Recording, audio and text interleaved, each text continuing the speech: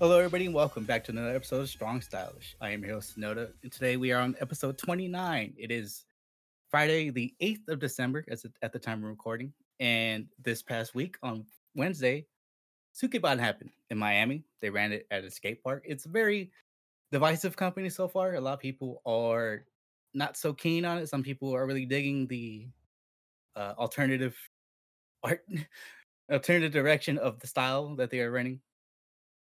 So we'll see how that keeps going. They haven't announced their third show yet, I believe, but we'll see how they keep going. Now they have been streaming on the CEO Gaming channel, which caught me off guard because I know the owner CEO Alex Jabali is a big wrestling fan. He actually had a match with Michael Nakazawa at one of his CEO events. So seeing him run that was not too big of a surprise to me, but it was pretty interesting to see him do that. I know he's done streams with Kenny Omega. He's done videos with Hikaru Shida. So me seeing people from the Joshi community and fighting community both in the chat was very weird to me. And a couple weeks ago, Kitsune, they ran their first show in Japan. Their second show ever was Keep First Ring on the 29th of November, run by Eric on his birthday. So happy belated birthday, Eric. Glad to see you keep going. Anything else? Oh yes, we did. I was a guest on the Outlet this past week. Pedro show, the Outlet. I was a guest on there. We talked about Stardom's very, very roller coaster year, as well as our MVP favorites, Miku Aino and the like. But today, I'm joined by two very special guests. First, I am joined by Trent Breward, host of many podcasts, contributor and writer for Wrestle In. How you doing, Trent?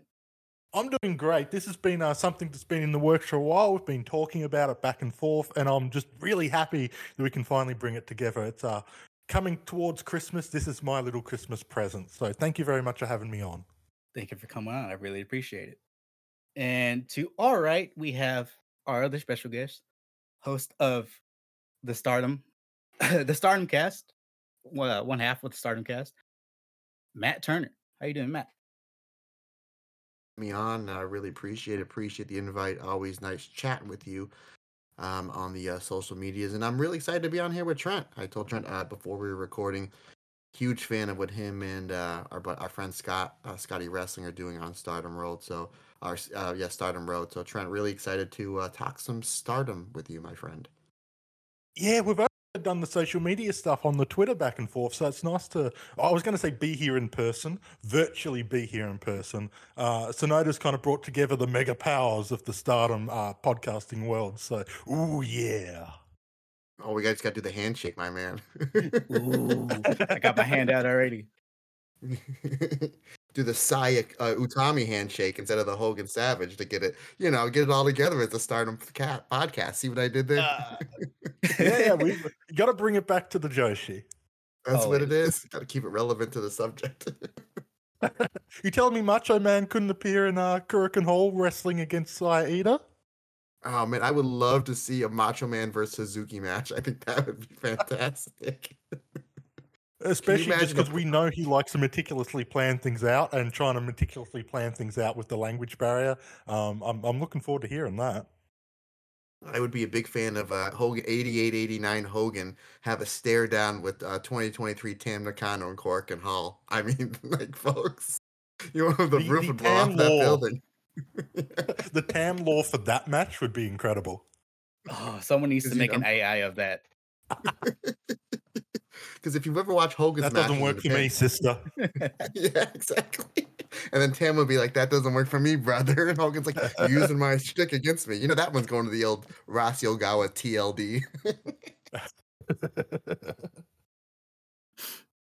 But yeah, as you guys were saying, this is planned. This has been planned for a while. We were supposed to do this in the middle of the 5-star, but as you know, sometimes life happens.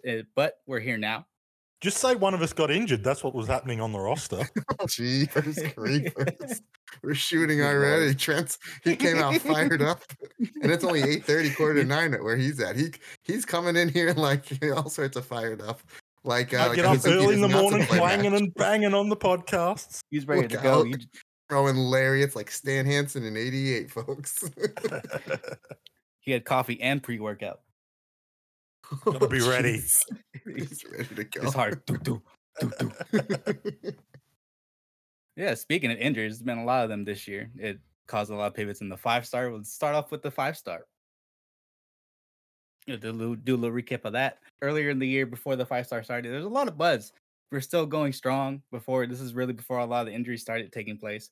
And a lot of us were looking at Saya. Maybe Utami was like the favorite. Everybody had like Natsuko as a dark horse. Saya was always in the back of everybody's mind. Of course, Suzu was there. How are you guys feeling going into the 5-star this year? Start off with Trent. Really excited because the 5-star Grand Prix is always kind of the time of year when it feels like Stardom's firing on all cylinders because you get the best talent in the ring all at once. They're doing match after match after match. And it always feels like no matter how the year has gone, the 5-stars when everything starts to come together. And, you just look at that opening night that they had where it just felt like every single match was just either performing at expectation or above expectation. And, it's just like you get that hype. It's like, okay, here we are. 2023 has been a bit of a mixed bag for Stardom, but we're here. We're ready. We're going for the 5-star. And then the main event kind of brought us back down to earth a little bit. Yeah, the unfortunate injury of Saya Kamatani. Yeah, jumping meters from the air. Unfortunately, we've seen that happen before. We've seen like Hanan and Mayu jump off similar sort of heights and land on people, and it's been fine. It's just one of those freak injuries, and just kind of put a bit of a dampener on the night. But I still think that opening night is one of the best nights of wrestling Stardom's had this year. Like if you just ignore what happened in that main event, and even before the injury, like it was going fantastically. It was just, that was what the 5-star's all about. That just match after match where it's just top tier wrestling. Definitely. What about you, Matt? How are you feeling leading into the 5-star? Trent hit it right on the head, and we were talking about this when we did with Stardom Cast. Rob and I were kind of discussing how like the 2021 5-star Grand Prix was amazing, and then somehow the 2022 like topped it. Like as far as tournament wrestling goes, you can put that up with just about any G1, any All Japan Champions Carnival. It's one of the greatest round robin tournaments ever, the 2022 5-star Grand Prix. And then you kind of look at the blocks, and it's like they kind of took out, like, no offense, like the Momo Kogos, where like, okay, she's eating an L. And it was pretty much all main eventers and then people on the rise up, like an Ami Sourei, like a Han, and like a Mariah May, where they can use this tournament to get better. And that's what Stardom does. They do, because their roster is so loaded that any of their mid-carders or lower mid-card wrestlers, they're going to get better because they're wrestling with the best roster in all of wrestling, in my opinion. So you look at that opening night and you're just like, it starts off with like Hanan versus Micah, which went like 7 minutes, was still really good. Then you have Natsupoi Starlight Kid. That was amazing. You have Hazuki and Mayu. That was tremendous. And then you have Suzu Suzuki versus Shuri, which was my favorite match of the whole tournament. That was terrific. And then you have Soriano and Julie, and they just kill, almost literally kill each other. Soriano gets busted open hard way at the top of the head. And how I can tell that's hard way is because nobody's crazy enough to blade the top of your head. That's just absolutely insane. So then it's just like, I remember as the main event was starting, I text Scotty Wrestling, and I said, how the heck is Tam and Saya? We've seen them wrestle before. They had 2 fantastic matches for the Wonder of Stardom Championship during Saya's run. I said, how the heck are these 2 going to top this? Like, we know, he goes, I think it's going to be something different because Tam's crazy. Like, Tam will do the New Jack Dive. We know Saya Kamatani, if you go back and watch their match, I think it was from World Climax night 1, where she does night 2, where she gives Tam a Hurricanrana off the top rope to the floor, and they both go splat, and then Tam does a dive off the entranceway. So they're going to do something nuts. I said, yeah, but I just feel bad because they have to main event all of this. And like Trent just said, if you go back and watch that match, and I don't like watching matches where somebody gets injured. Like I will probably never watch the Tora match with Utami. I will never watch the Hayabusa match where he breaks his neck. Even on the dark side of the ring, when they show the clip, I literally put my head down. I just won't watch it. But obviously I'm watching this live and watching it for the show. And it's like they're just going at such a frantic pace. And you're like, holy geez, like they have a possibility to be just as good as that Shuri versus Suzu match in their own way. And then Saya does the dive from the light fixture, and we've seen Saya do the dive before, and I rewound it and watched it again, and that was the only time I'll ever watch it. Everybody that was there, they caught Saya. It wasn't like anybody was out of place, and that's what Stardom does very well. Because when you're in a match and you're in a faction, everybody's in a faction. Especially if you're in a match with a Wedo tie, because there's 4,000 people in the faction. When somebody does a dive, everybody's there to catch it, right? So it's like it's as safe as a dive can be. So she does the dive, and all of a sudden it's like she's down. And at first I thought she got concussed. It was her neck. And then she gets up, and you can kind of see her moving a little bit, and it was her arm. We're like, okay, thank God it was just her arm, and it wasn't her head or her neck, because that's something that will that'll pretty much end your career. So it's like you have a great night of wrestling, and then it ends with that, and then you have the debut of Megan Bayne, which, no disrespect to Megan Bayne, at that point nobody really cared about, because we're all just worried about Saya. And it was like, well, what are you doing here? Like, who's this person we don't know? And obviously Megan Bayne has done a phenomenal job with her time in Stardom since the debut of the 5-star. But then as the tournament's going, you have so many great matches. Shuri versus Natsupoi, Mayu versus Natsupoi, Saya versus Suzu, Hazuki versus Suzu, Natsuko Tora. They made her a huge main eventer. Coming off the injury that she had that put her out for like a year and a half, or give or take. They really did a great job building up Natsuko Tora. And then you see just Utami just absolutely crushing it. Mina Shirakawa, Momo Watanabe's really finding her way as being a great working heel. I mean, Momo Watanabe from 2018 to 2021 was one of the best wrestlers in all of wrestling. And then she turns heel, goes to a Wedo tie, and she's kind of still trying to find her place. She has a phenomenal tournament. Mirai, Micah, Julia, Starlight, everybody's having just this great tournament. And then about a little more than halfway through, Utami gets injured. And then she's out. And then Starlight Kid gets injured, and she misses the final night versus Mayu, which would have been the third year in a row that would see Starlight Kid and Mayu in the finals. So it was still a phenomenal tournament. I mean, look what Hana done, and Mariah May, and now Mariah May is working for the second biggest wrestling company in the world in AEW. So it still was a really good tournament, but sometimes you kind of ask yourself, like, man, what if Sai didn't get injured? What if Utami did get injured? What would the finals look like? What would this main event at the end of the month at Dream Queendom look like had Sai Kamatani not get injured, had Utami not get injured? I mean, who knows where we would be, but regardless, I'm really excited for, obviously, Saya's back, and Utami's back as well. Starlight Kid's back. Mayu's coming back from her injury at the end of the month as well. So it's as much as the Stardom's hit not only some bumps in the roads, some potholes to get here, but it really seems like this show coming up in Sumo Hall on the 29th of December for Dream Queendom is really going to be a huge turning point in Stardom, and I'm really looking forward to watching it. Yeah, they've experienced a lot of turbulence this year with injuries, and it was very unfortunate for Saya too, because she was white hot at the time. She had just come off her record-setting white belt reign, and then to just get injured like that. And when you watch it, when you see it, you can see Tam wasn't letting her get up after the fall. You can tell Saya was trying to get up and continue, but Tam wouldn't let her. That just being a good opponent is what that was. Yeah. That's just being a good opponent, because who Mhm. knows? Again, I thought it was her neck, and you could just see that Tam took it almost as hard as Saya Kamatani, and who knows what that match would have looked like? Who knows what that match would have looked like? But yeah, you had both Saya and Utami were both white hot, coming off one of the best bookings Stardom has ever done. With that, I mean, you really can break it down. I mean, it was years in the making, that loser leaves faction match. In the steel cage, where it was all of Oedo Tai versus all of Queen's Quest with the ref in the ring and weapons. I'm like, how's this gonna work? The ring is only so big, and now that they made it work, it was beautiful poetic storytelling. And then Utami, she comes over here to America for a few dates and gets even more over.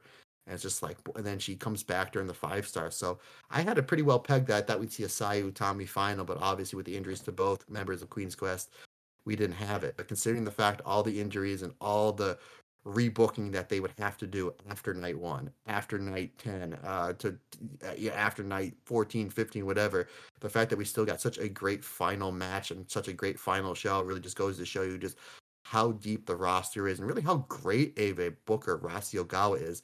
Again, because when you're booking a round robin tournament like that, you really have to have everything down pat when it comes to numbers and having certain people still alive going into those final 2 shows. And the fact that he had to rebook that tournament so many times with so many of his big stars missing out, Just kudos to him and the roster of Stardom for putting out a fantastic 2023 5-star Grand Prix. And he had to do the booking in different circumstances too, because obviously when Sai goes out on night one, you can feel probably Rossi going backstage going, okay, it's only night one. There's still plenty of matches I can change around, move this, change that.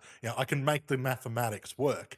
But when someone gets injured in the latter half of the tournament, especially someone like Utami, who was, whether she's going to make the final or going to be open in the final night, she was going to have that impact.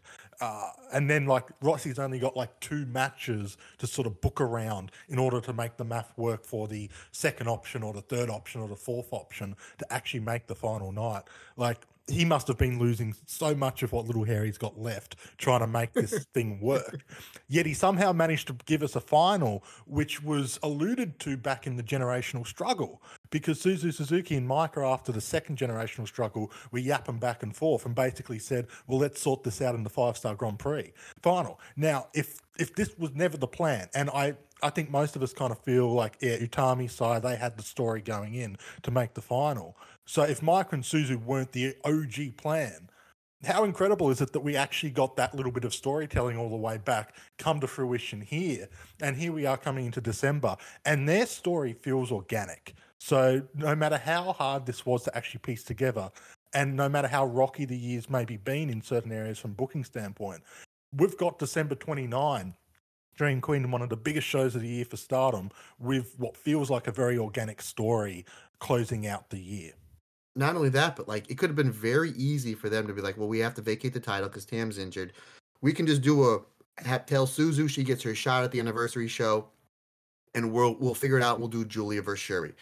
We'll put Utami in the main event. We'll put somebody that's proven in the main event, Mayu in the main event. We have so many main eventers that's proven that can draw for us. They were literally going with 2 wrestlers that have never held a major singles title in Stardom. Micah, as long as she's been there, has never held the Wonder of Stardom Championship, has never held the World of Stardom Championship. And the same thing with, now Suzu's she's been there a year, but she's only been signed to a contract there just earlier this year, which all of us Stardom fans rejoiced because we were like, please sign Suzu, Mr. Ogawa. And now we're saying that about with Soriano, like, please sign her to a full-time contract. She's fantastic. So it's like they're literally all chips. Like, no, this is what we're doing. We're going in a completely different direction. We have so many main eventers on this roster, but we're going to crown a new one. And it's very interesting because when they came up with the bracket, when they had that press conference about 2 or 3 weeks ago, like, here's the bracket for Cork and Hall, and then we're going to give you a Suzu versus Suzuki match on pay-per-view because why not? Doesn't make any sense because Suzuki lost to Suzu in the 5-star, but me as the biggest Suzuki fan in the world was like, I don't care. We get to see these two just destroy each other for 15 minutes and heat Suzu up even more. So my theory was, okay, this is going to have another great match, and then Suzu is going to come out of Sumo Hall as the World of Stardom champion. But you go watch that Cork and Hall show, and Trent, you've been to shows in Japan and Cork and Hall, and I mentioned this on our podcast on the Stardom Cast.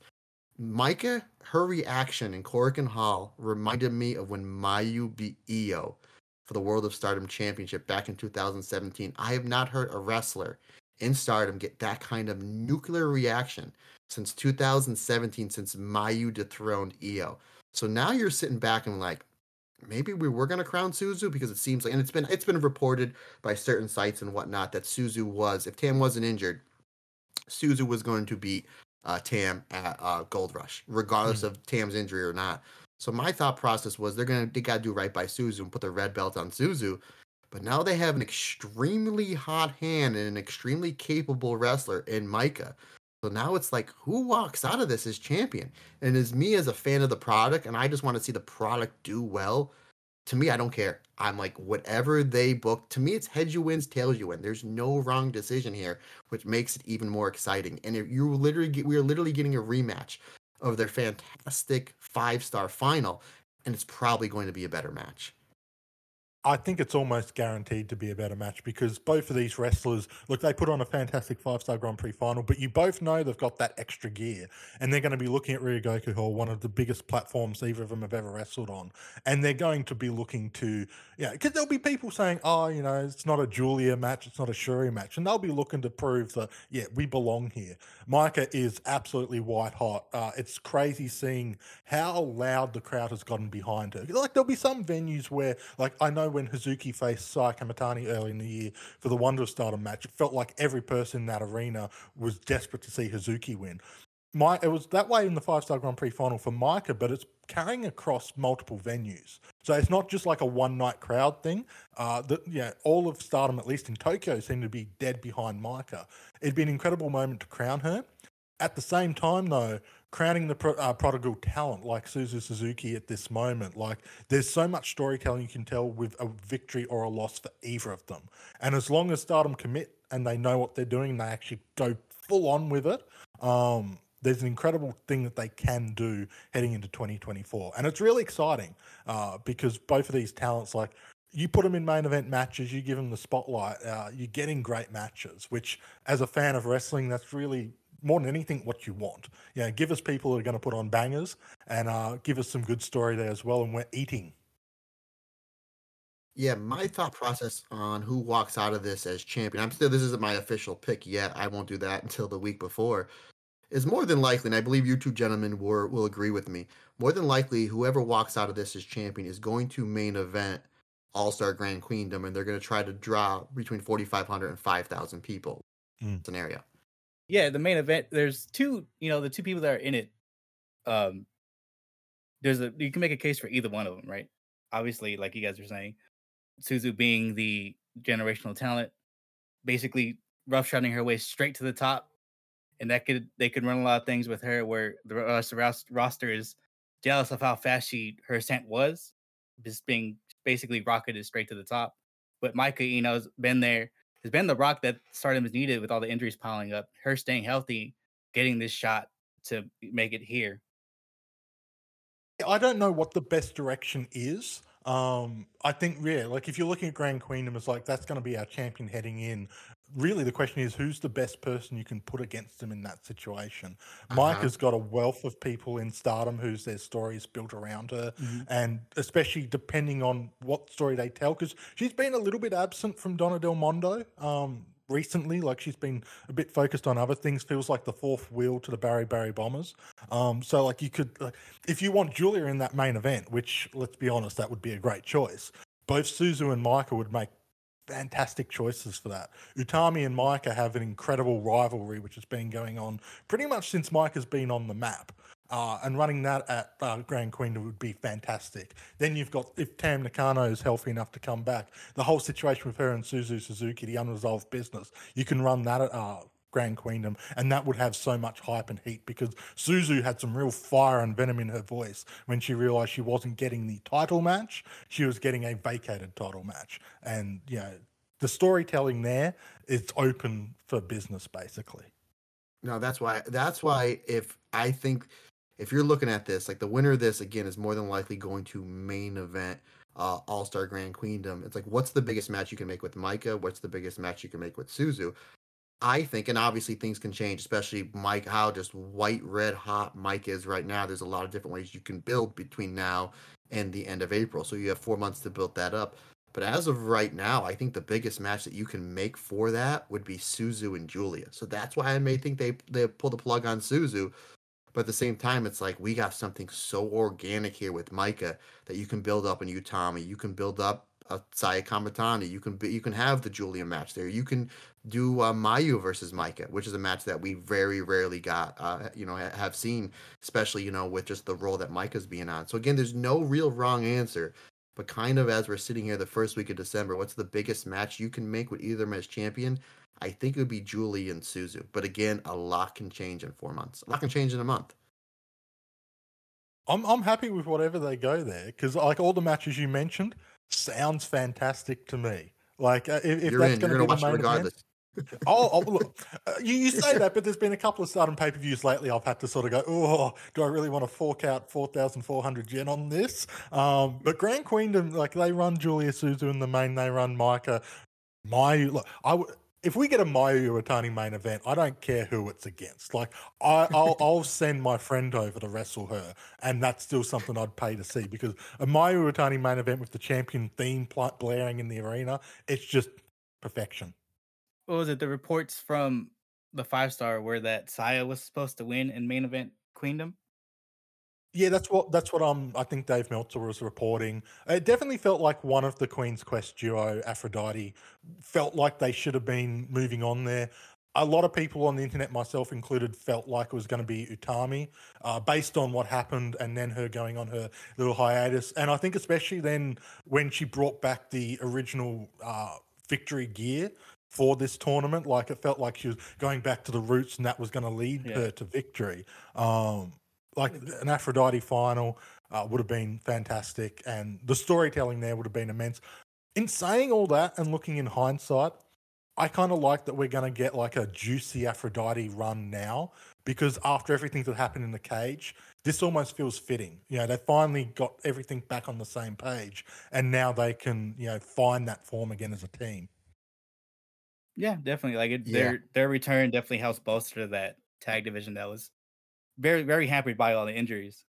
Yeah, I was with you, brother. I had Sai and Utami in the final. I think right after the cage match, I think a lot of us were like, Utami's winning the 5-star. But little birdie that is very close to the situation in Stardom basically told me the plan all along was for Tam to defend the red belt versus Sai Kamatani, with Sai winning the 5-star Grand Prix by defeating Suzu Suzuki in the finals, which when I was told that, I was kind of caught off guard. But yeah, all those reports with Meltzer saying Sai Kamatani was supposed to win the 5-star Grand Prix, I was like, ooh, I thought it would have been Utami, but no, we have a source very, I won't, I'm not going to stooge off my source, very, very close to the situation, that flat out told me like, no, it was supposed to be Saya over Suzu in the finals, with then a Saya versus Tam match, main eventing Dream Queendom. And then no idea. They're like, they have no idea who's winning that one. It was just, that was the plan. Obviously, it was like we couldn't even make it past day one of the 5-star, let alone get to the end of December. But obviously, I love again, like you said before, Trent, so well, that it's just like, this is almost like felt like they made the best out of a bad situation in 2 championship matches, because you have a really organic storyline that they were building to in the summer with the generation struggle, and then it's just like, we have Saya hurt, we have Utami hurt, we have them coming back. What should we do? Oh, we're just gonna have them on a Goddess of Stardom championship run. And hopefully, we'll have Kagama back, and sometime next year we'll see Aphrodite versus FWC. Hopefully, we'll have Tam back and Natsupoi, and we have Mel Tier. Sayori Poi never lost the belts; they had to vacate them. So, don't you think they deserve a title shot? I would love to see Soriano and Natsupoi versus Utami and Sai Kamatani. Mayu stated in an interview she did 2 or 3 weeks ago that she would love to do a tag run with Hanan. They were great as Eye Contact, one of the best tag teams in the tournament. I would love to see Mayu and Hanan versus Aphrodite. There's so many things they can do with Aphrodite as the tag champs, and you literally can put them in a Korakuen Hall or a pay-per-view and main event and sell a ton of tickets with a tag team title match, on top. And for me, who's a tag team wrestler, that does my heart good. Not only am I a tag team wrestler, I'm a huge fan of this little faction known as Queen's Quest. So yeah, they've done very well, with this booking of the Goddess of Stardom champions. I expect you to be throwing the hand sign every time you come out to the ring now to show your allegiance to the Queens. Can we just quickly on the generational struggle? How telling and how fitting is it that everyone on the youth side is either a champion right now or going to be challenging for the top championship at Dream Queendom? Micah and Suzu both challenging for the red belt. One of them's going to walk out victorious. Both members of Aphrodite, Goddess of Stardom champions. And then you've got Mariah, who came in for the second match. She's the Wonder champion. So it's almost throwing down the gauntlet to the other side, the veterans of this group, to sort of say, okay, we're closing out 2023. What you got for 2024? And I personally would love to see that. Like, it got affected by half of the people in the generational struggle getting injured, but I'd love to see that Korakuen storyline continue through 2024, especially looking at the title situation. I even point that out. That's a very very astute observation, good sir. And the other 4 wrestlers on the other side, Tam, Sherry, Mayu, and Julia, they're pretty decent too. They might be okay. Yeah, they've had a little some good things about them. Cage match gives them a couple of 3-star matches here and there. They've all held some belts in their time. Yeah, well, I mean, 2 of them technically are champions too, the IWGP and the New Japan Women's Strong. Are those real, though? They might be figments of my imagination. I think Mayu's still got hers in the closet somewhere. Just off every I'll once in a while. I'll say this with the IWGP just to put a positive spin on it. Obviously, we would like to see the belt defend more, but look how many great matches we got because of this title. Obviously, the finals with Kairi and Mayu. Even go back in the tournament, we had Mayu and Utami, Mayu and Momo. We had Himeka and Utami. Like great matches in that tournament. Kairi and Mercedes Monet, Mercedes and Mayu, and then you had Mayu and Stephanie Vacker. So you had all these great. Again, it's much as we wanted, and Mayu and Utami, for the back in the summer, in the middle of the 5-star for no reason whatsoever. But I was like, sure, why not? Even though like this belt is kind of like almost like an afterthought, if you look at the matches that have taken place because of this championship, it's actually some pretty damn good matches. But it's like, yeah, the fact that like New Japan could care less about this title is kind of like, then why'd you even invent it? Like, just bring back the SWA title. Yeah, but again, the good thing is we know we're getting a Mayu main event January 4th in the Tokyo Dome City Hall. I can't wait to see who's announced for that. And yeah, like the match quality has been really good. That's partly why we're desperate to see more of these matches, because we know like when they get given the chance, they go all out. And yeah, I'm glad we're kicking off 2024 with another exciting one, because yeah, I don't know who Mayu's facing, but I feel like there's going to be a real focus on telling everyone, yeah, this could have caught eyes in the Tokyo Dome. Absolutely, it's a point to prove. They at Historic Crossover. I have friends of mine that are diehard New Japan fans that have never seen a Stardom show, and they saw that Historic Crossover, and they were like, yes, Stardom completely outshined New Japan that show, completely did, and I think they're going to go improve it as well in the Tokyo Dome City Hall. There's a very good chance, no disrespect to Sanada and Naito, they're fantastic wrestlers. It's a very good chance that the best main event taking place in Tokyo on the 4th of January might be the Mayu's match. There's a very good chance. I'm not a betting man. I would be willing to chuck a couple of Aussie dollars on that one for sure. Matt, just to touch on what you were saying earlier, I too am a big Queen's Quester, as well as what you're saying about the Grand Queen of main event. Yeah, having Julia and Suzu have run it back one more time, and then Micah potentially facing Mayu. Micah still has a lot to prove, so why not have her take down the Icon? Good That'd point. be a huge opportunity for her, and a great signifier that you didn't win the title, but we see you as the main eventer you're proving yourself to be. Yeah. Yeah, very much like when John Cena is not champion and he's still there. It's still a big deal. It's still a main event style match where it's like, okay, Micah, you are the champion now. And then, you have this defense, this defense, this defense. But it's like you've never defeated the Icon in the, what's going to be probably their highest drawing show of the year. And to really put the stamp. I mean, who better if they're going to go all in on Micah? And again, it's heads you win, tails you win. It doesn't matter to me. But if that's where they're going to go, if they do decide to go all in on Micah, and then yeah, I would have her to go over Mayu at that show, very much like they did with Sherry. Sherry finally climbs the hill, beats Utami. It is getting on this really hot streak with this run, and then she runs into Mayu at the night 2 of World Climax, and it's just like, well, you may be the red belt champion, but this is like Mayu's on a completely different level. She's been here since day one. Is still in her prime, but arguably the greatest women's wrestler of all time, one of the greatest wrestlers, male or female, of this generation. And then it's like Sherry gets that stamp of approval that whole weekend. A great match with Julia and a phenomenal match with Mayu. And then it's like, okay, we're off to the races with the Sherry run. And they set all sorts of records with Sherry on top as the World of Stardom champion. They literally can just look at that and like, we pretty much can do that with Mike at this point as well. It's like, copy an A, get an A. It's very true. And Mayu has proven ever since she lost the belt to Utami in 2020, she doesn't. She's one few people that doesn't need a belt to make anything she does feel important. Absolutely, I agree. Even with the New Japan belt, she apparently denied the first request to win it. Yeah, well, apparently it was like a money thing, because they weren't, and I think it's fair enough if they're going to expect her to fly to America a bunch of times. Like, yeah, chuck an extra zero on that contract, please.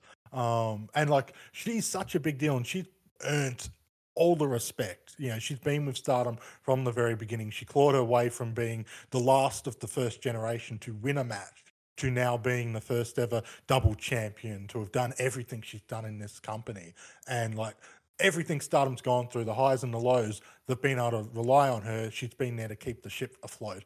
In 2020, when they lost all the people they did in COVID, if Mayu wasn't there, the situation would have been dire because she was the only established main eventer that they had. And she was able to keep that boat afloat so that Utami could get ready, so that Shuri could be primed, so that Julia could get ready. And now you're seeing the fruits of all that labor. And she's someone that you can literally go, okay, we need a big match. We need someone to get the crowd going. Mayu, do your thing. And she does her thing. And it is, as Matt said, she is one of the greatest of all time. Yeah, and it's impressive. Like, it is very insane. If you look at her resume and the fact that she's still only 30 years old, and she's done so much in her career. Yeah.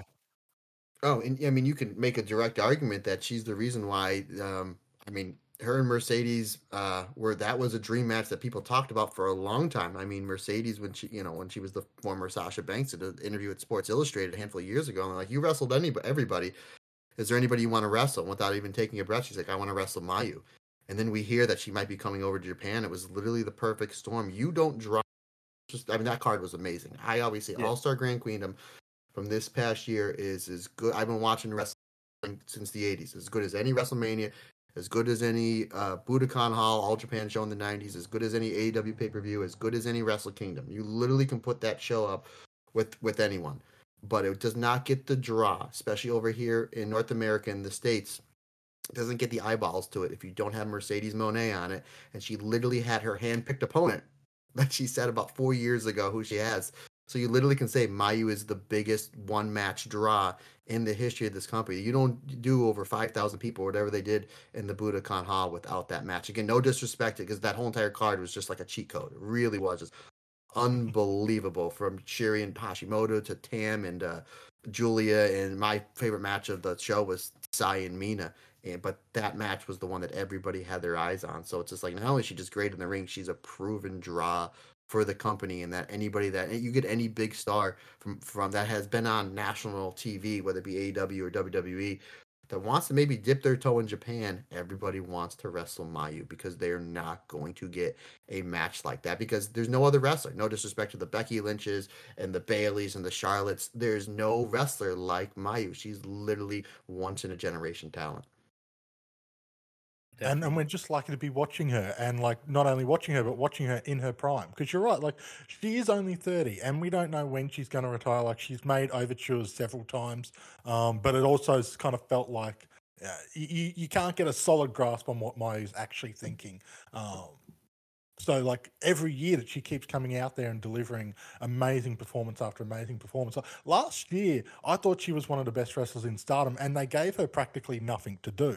It's just, you get a glimmer of potential, and she takes it with both hands and puts on something amazing. And this year, she's been given a few more chances. Yeah, with the Mercedes match, she's had the IWGP Women's title, so she got to face Utami, she got to face Stephanie Vaquer. And like, yeah, even in the 5-star Grand Prix, you're constantly reminded she might not be in the main event every single month. Like she's kind of a break glass in case of emergency situation, but you can rely on her to just be amazing. You look at that run, her second run with the World of Stardom Championship that started with her, with B. Priestley, and then ended with her and Utami. You wonder how good that run would have been had there not been COVID. Because how many shows were shut down? Every match was a banger. And I think B. Priestley's red belt run is very underrated. But you go from B. Priestley to Takumi Iroha, the Momo match, the Shuri match. There's so many great matches in that run, and I believe it's only 5 successful title defenses. So then you tack on the match she wins the belt, and the match she loses the belt. So I think it's only 7 matches. But like if you look at Cage Match, or you look at, we actually did a review on Patreon for that run, but you look at it and you're just like, man, there's some gaps here because of COVID, understandably. So the world was shut down, and maybe we had to fast forward to Utami. Maybe we were waiting for the next year. I don't know, but there could have been 2, maybe 3 other defenses in that run. So it's like, as great as that run was, if you were to got 2 or 3 matches like she was having again with Takumi, with Momo at the 9th anniversary show, so on and so forth, the Kigetsu, so forth, so on. I mean, this would have been a run right up there with EO's V14. I mean, just really phenomenal stuff from Mayu. I mean, all you have to do is look at who was probably going to be her next opponent. The first round of the Cinderella tournament, her and Hana Kimura, double elimination. that is almost guaranteed to be leading to Mayu Iwatani versus Hana Kimura, who was, we talk about like Micah being hot and sort of drawing all the attention. That was Hana Kimura in 2019, early 2020. No one was bigger in wrestling than her in that respect, and they were going to build to that match. Hana, who had really started to find herself as a wrestler and had definitely found herself as a character. That would have been one of the biggest matches Stardom would have been able to run in years. Unfortunately, we never got to see it, but that just gives you an idea of what we were missing. Or, finally getting Mayu Iwatani versus Arisa Hoshiki. We had not seen that since their first run back in 2011 when they were both rookies and Arisa was 16 years old. Like, that match would have blown the roof off. And the fact that we missed all these huge momental matches because of COVID and because of other situations arising, the fact that we still got a reign as incredible as that speaks wonders to how good she did. And just it makes you appreciate how important that reign was to keep Stardom stable during arguably their most difficult period, at the very least most difficult period since early 2015. All the way down in Australia, and I'm over here in northeastern Pennsylvania. You literally, you started talking about what her and Julia would have looked like, and I was like, when he gets done talking, I want to talk about what her and Arisa would look like. And you're right there, brother. Yeah, can you imagine if you were 2 or 3 title defenses short of this run, if those, obviously with the tragic passing of Hana, and then Arisa retiring due to injury, and then you throw COVID in, you wonder if those were going to be 2 of the title matches she would have had. And boy, howdy, that would have been something. Mayu brings us together across the globe. Isn't it She's beautiful? the gift that keeps on giving. It is the holiday season, gentlemen. Mayu clause. Yeah, but there's that photo of the big 4 that could have been in Stardom, and it's still like, it kind of stings to look back on to this day of seeing all those people lined up like that. And it's like, we were really robbed of a lot of potentially great stuff that could have come out of that. It's incredible they were able to pivot the way they did, because obviously you had the 2 big stories of Hana Kimura and Julia and Tam Nakano and Arisa Hoshiki. They were going to be stories that formed all 4 of their careers moving forward. The fact they were able to pivot when they lost half of that equation and do Julia and Tam, and like what we've got from that and what we continue to get from that has just continued to make both of their careers in such a unique way. It's crazy to think what we missed out on. And we missed out on a lot, unfortunately.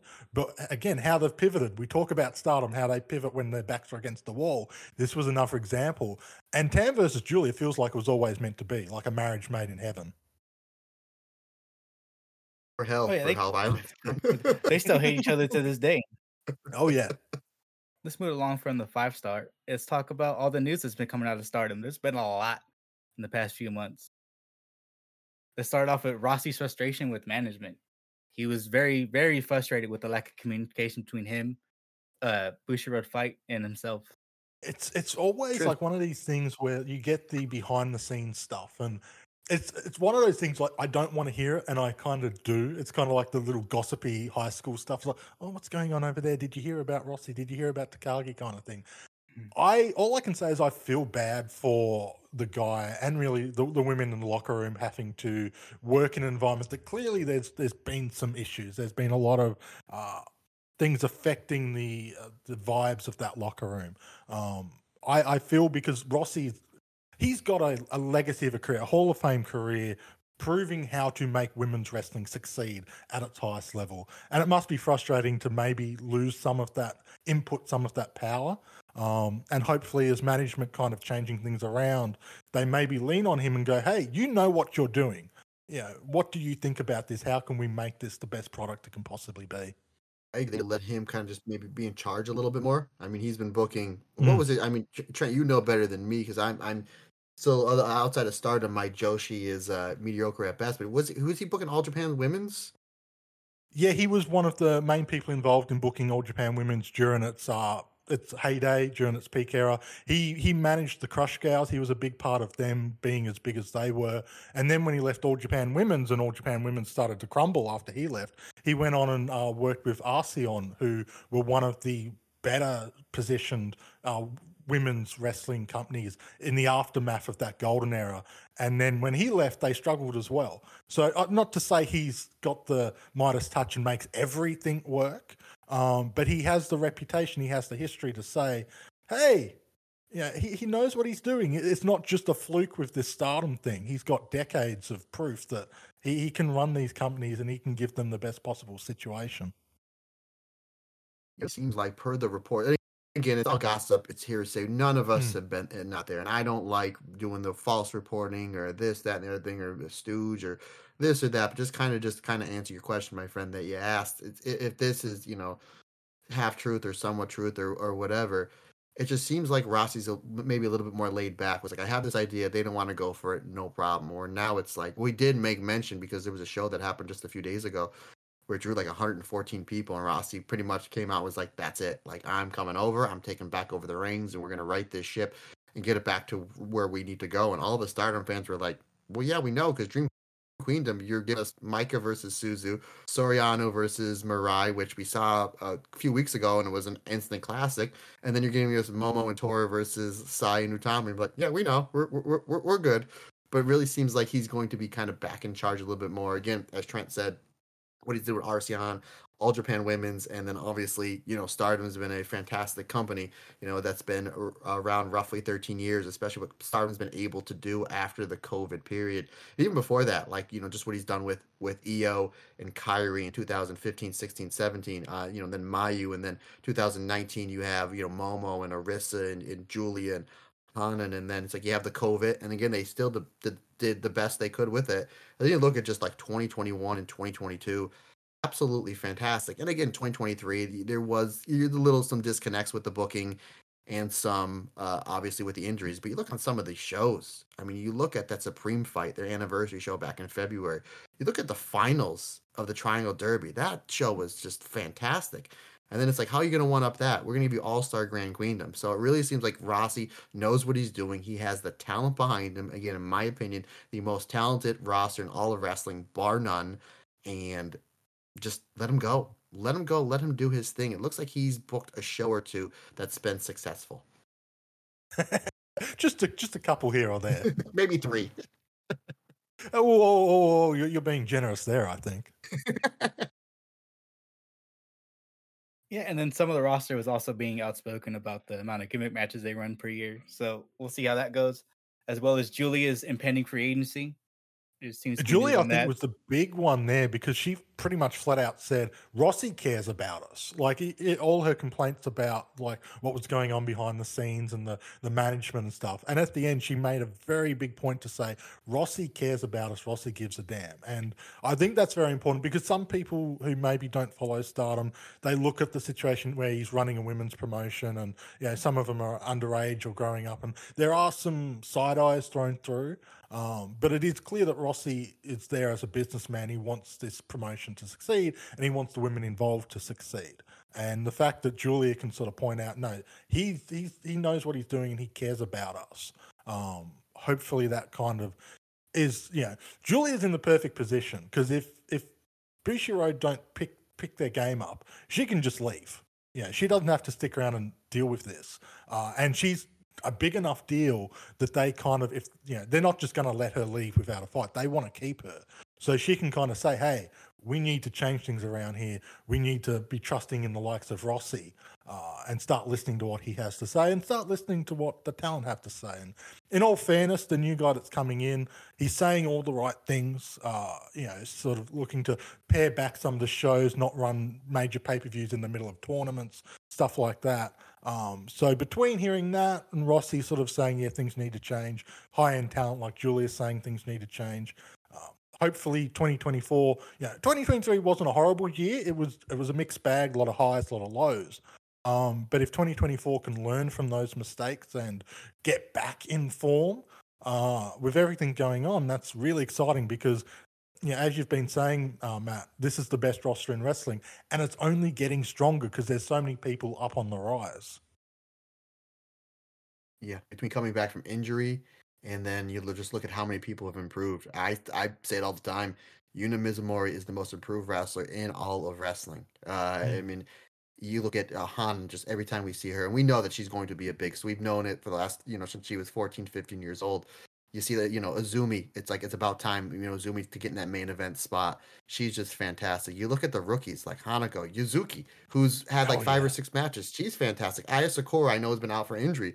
I was a big fan of her, so it's just like, and then now you're starting to get the roster healthy. Again, we have Mayu coming back at the end of the year. Aphrodite's been back for just a few shows, and everybody going absolutely ballistic that they're back.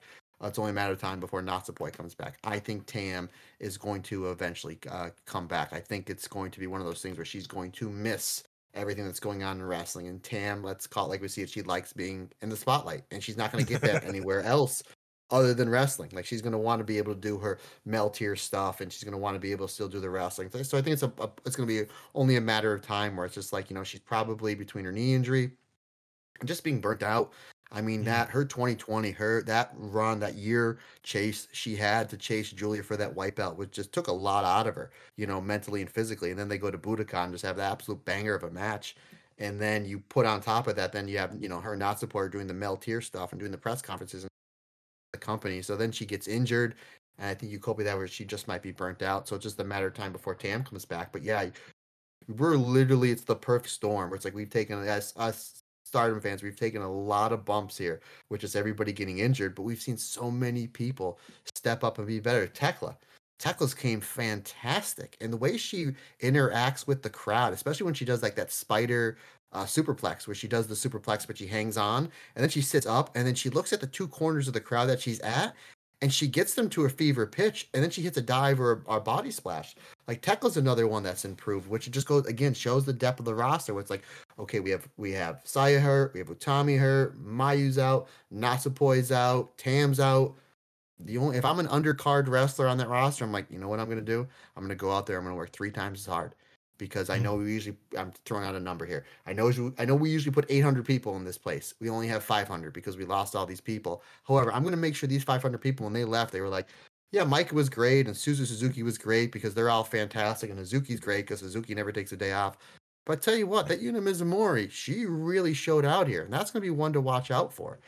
So yeah, I think when we're going to 2024, because we're starting to get the roster healthy, and the fact that you have these rookies and these other wrestlers that have been on the lower mid card for the last year, 2 years, that are really starting to improve, that we're now looking at a different light because, they're not overshadowed by the Tams and the Sayas and the Utamis. I think it's going to be a phenomenal year. As long, again, especially if they're just like, we're going to let go, we're going to give Rossi more of the booking. I think it's going to be a phenomenal year for Stardom. Plus, again, the end, I know we've talked about it, beat it to death. The person going into 2024 with the World of Stardom champion has a lot to prove because they've never been there before. And I don't think any of us have any doubt that Suzu or Micah, whoever they go with, is not going to completely knock it out of the park for 2 main reasons. Number 1, both of them are phenomenal wrestlers. Number 2, there's not a million people. There's about a dozen wrestlers they can work with on that roster on a main event level that they're going to put on banger matches. So, but going back to the whole Julia thing, I think if Julia stays, it's because, again, she's in a great position. From what I understand, she's making more money than somebody would on an NXT contract. When it's time to renegotiate that contract, whether she stays with Stardom or she goes over the WWE, if she decides I'm going to stay with Stardom, one, it's going to be because she's working so well with Rossi, and she trusts Rossi more than she would a Triple H, a Vince McMahon, a Shawn Michaels, so on and so forth, whoever's booking at the time. But she's going to ask for probably double the amount of money she's getting paid, and rightfully so. Rightfully so. Bushi Road, if they want to keep Julia, they really need to open up the checkbook and open up their wallets and be like, yes, because we're going to put this investment on you. So whether she stays or not, I don't know, but I think the main linchpin, money can only talk so much. I've turned down several jobs before in the past that I'd be making more money, but my time and the people that I'm working for, I'd rather enjoy that. I'd rather enjoy that. Money can only get you so far. You have to be absolutely happy. And it's been out there for, 10, 12, 15 years. There were people that worked for WWE making 6 figures a year that absolutely hated it. Couldn't wait to get out of their contract. Now, I know it's a different environment. Look what's on SmackDown. Who's being pushed?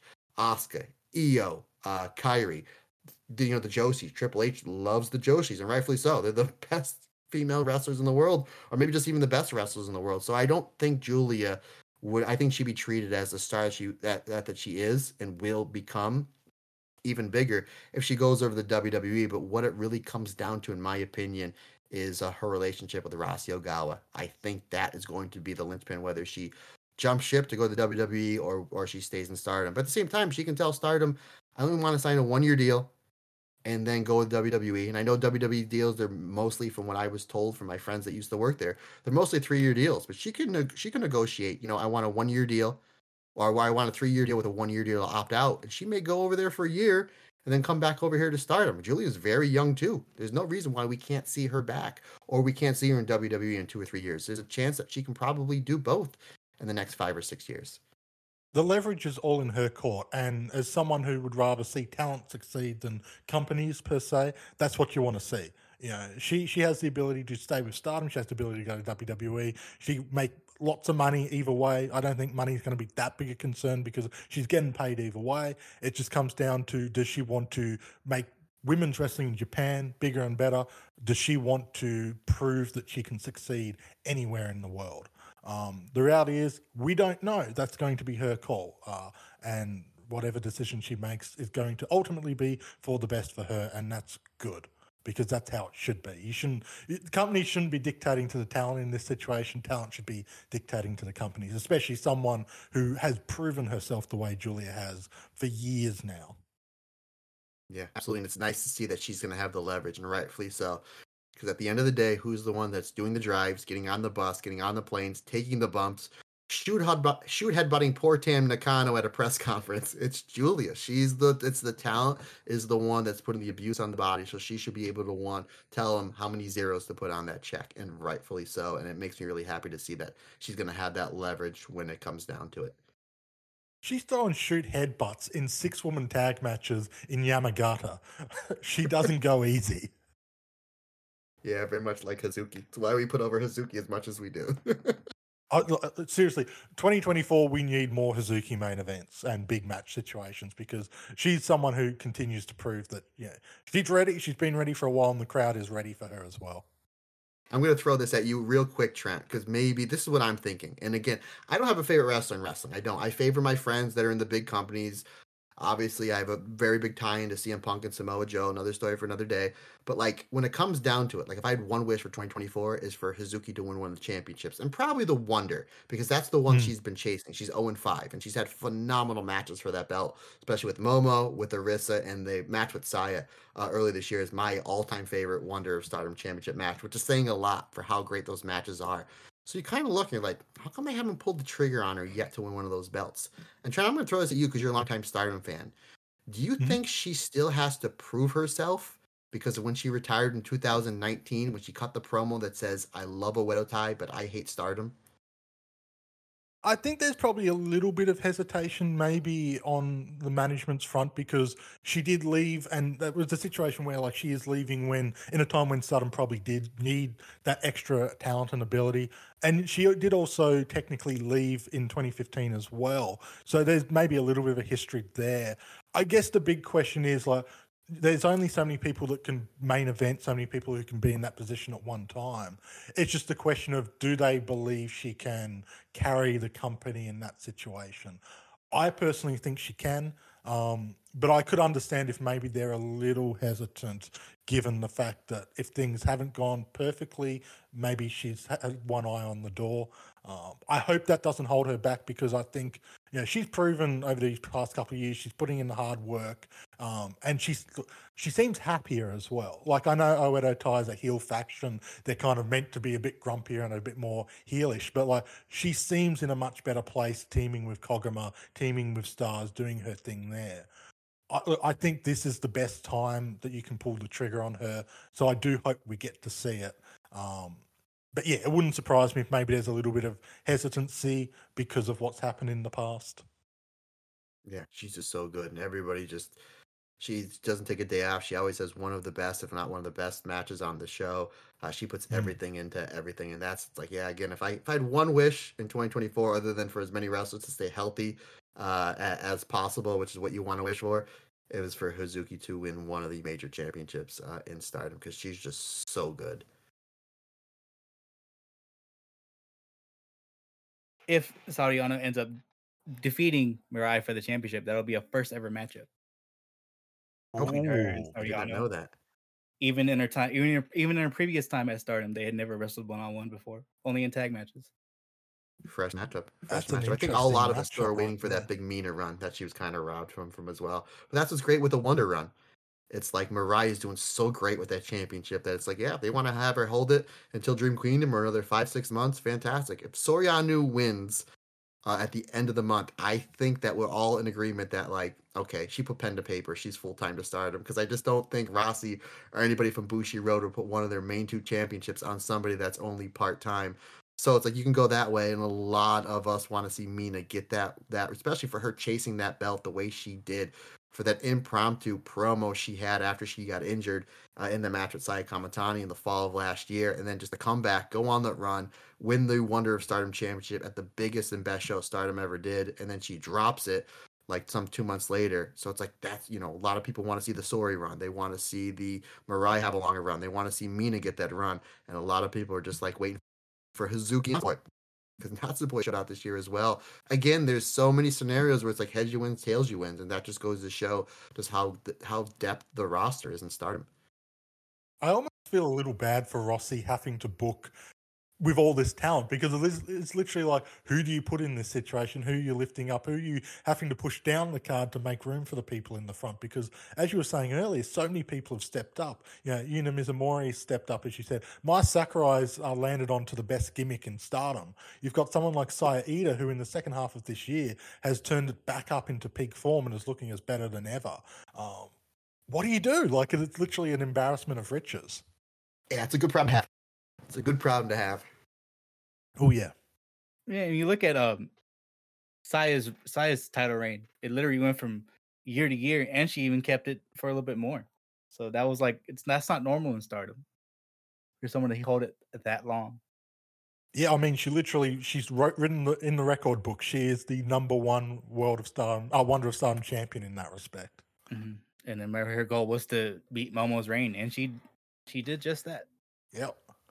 And Toni Storm with the SWA belt are tied for 15 with the most consecutive successful title defenses in one run. She eclipsed Io on the V14, and it's always a question. Is like, not only wrestling's subjective, you can like what you like, but like, not only is Sai, in my opinion, the greatest Wonder of Stardom champion, she might be the greatest champion in the history of the company. It's either Saya's run or Io's second run, that V14, which I don't know. And I'm going to give a quick plug. We were literally doing a roundtable discussion in a week or two with me, Scott, and Rob, of course, of what run was better, Io's V14 or Saya's V15. And just like, again, that's another one, heads you win, tails you win, because it's tough to discuss. But you go back and watch some of those matches Saya had, it's just like absolutely mind-blowing. And then a lot of those pay-per-views, and then you had a Shuri main event afterwards, and then on the undercard you probably had an Azumi high-speed run. So that 2022 year of Stardom, I say it all the time, you can put it up with 94 All Japan, you can put it up with 06 Ring of Honor, and you can put it up with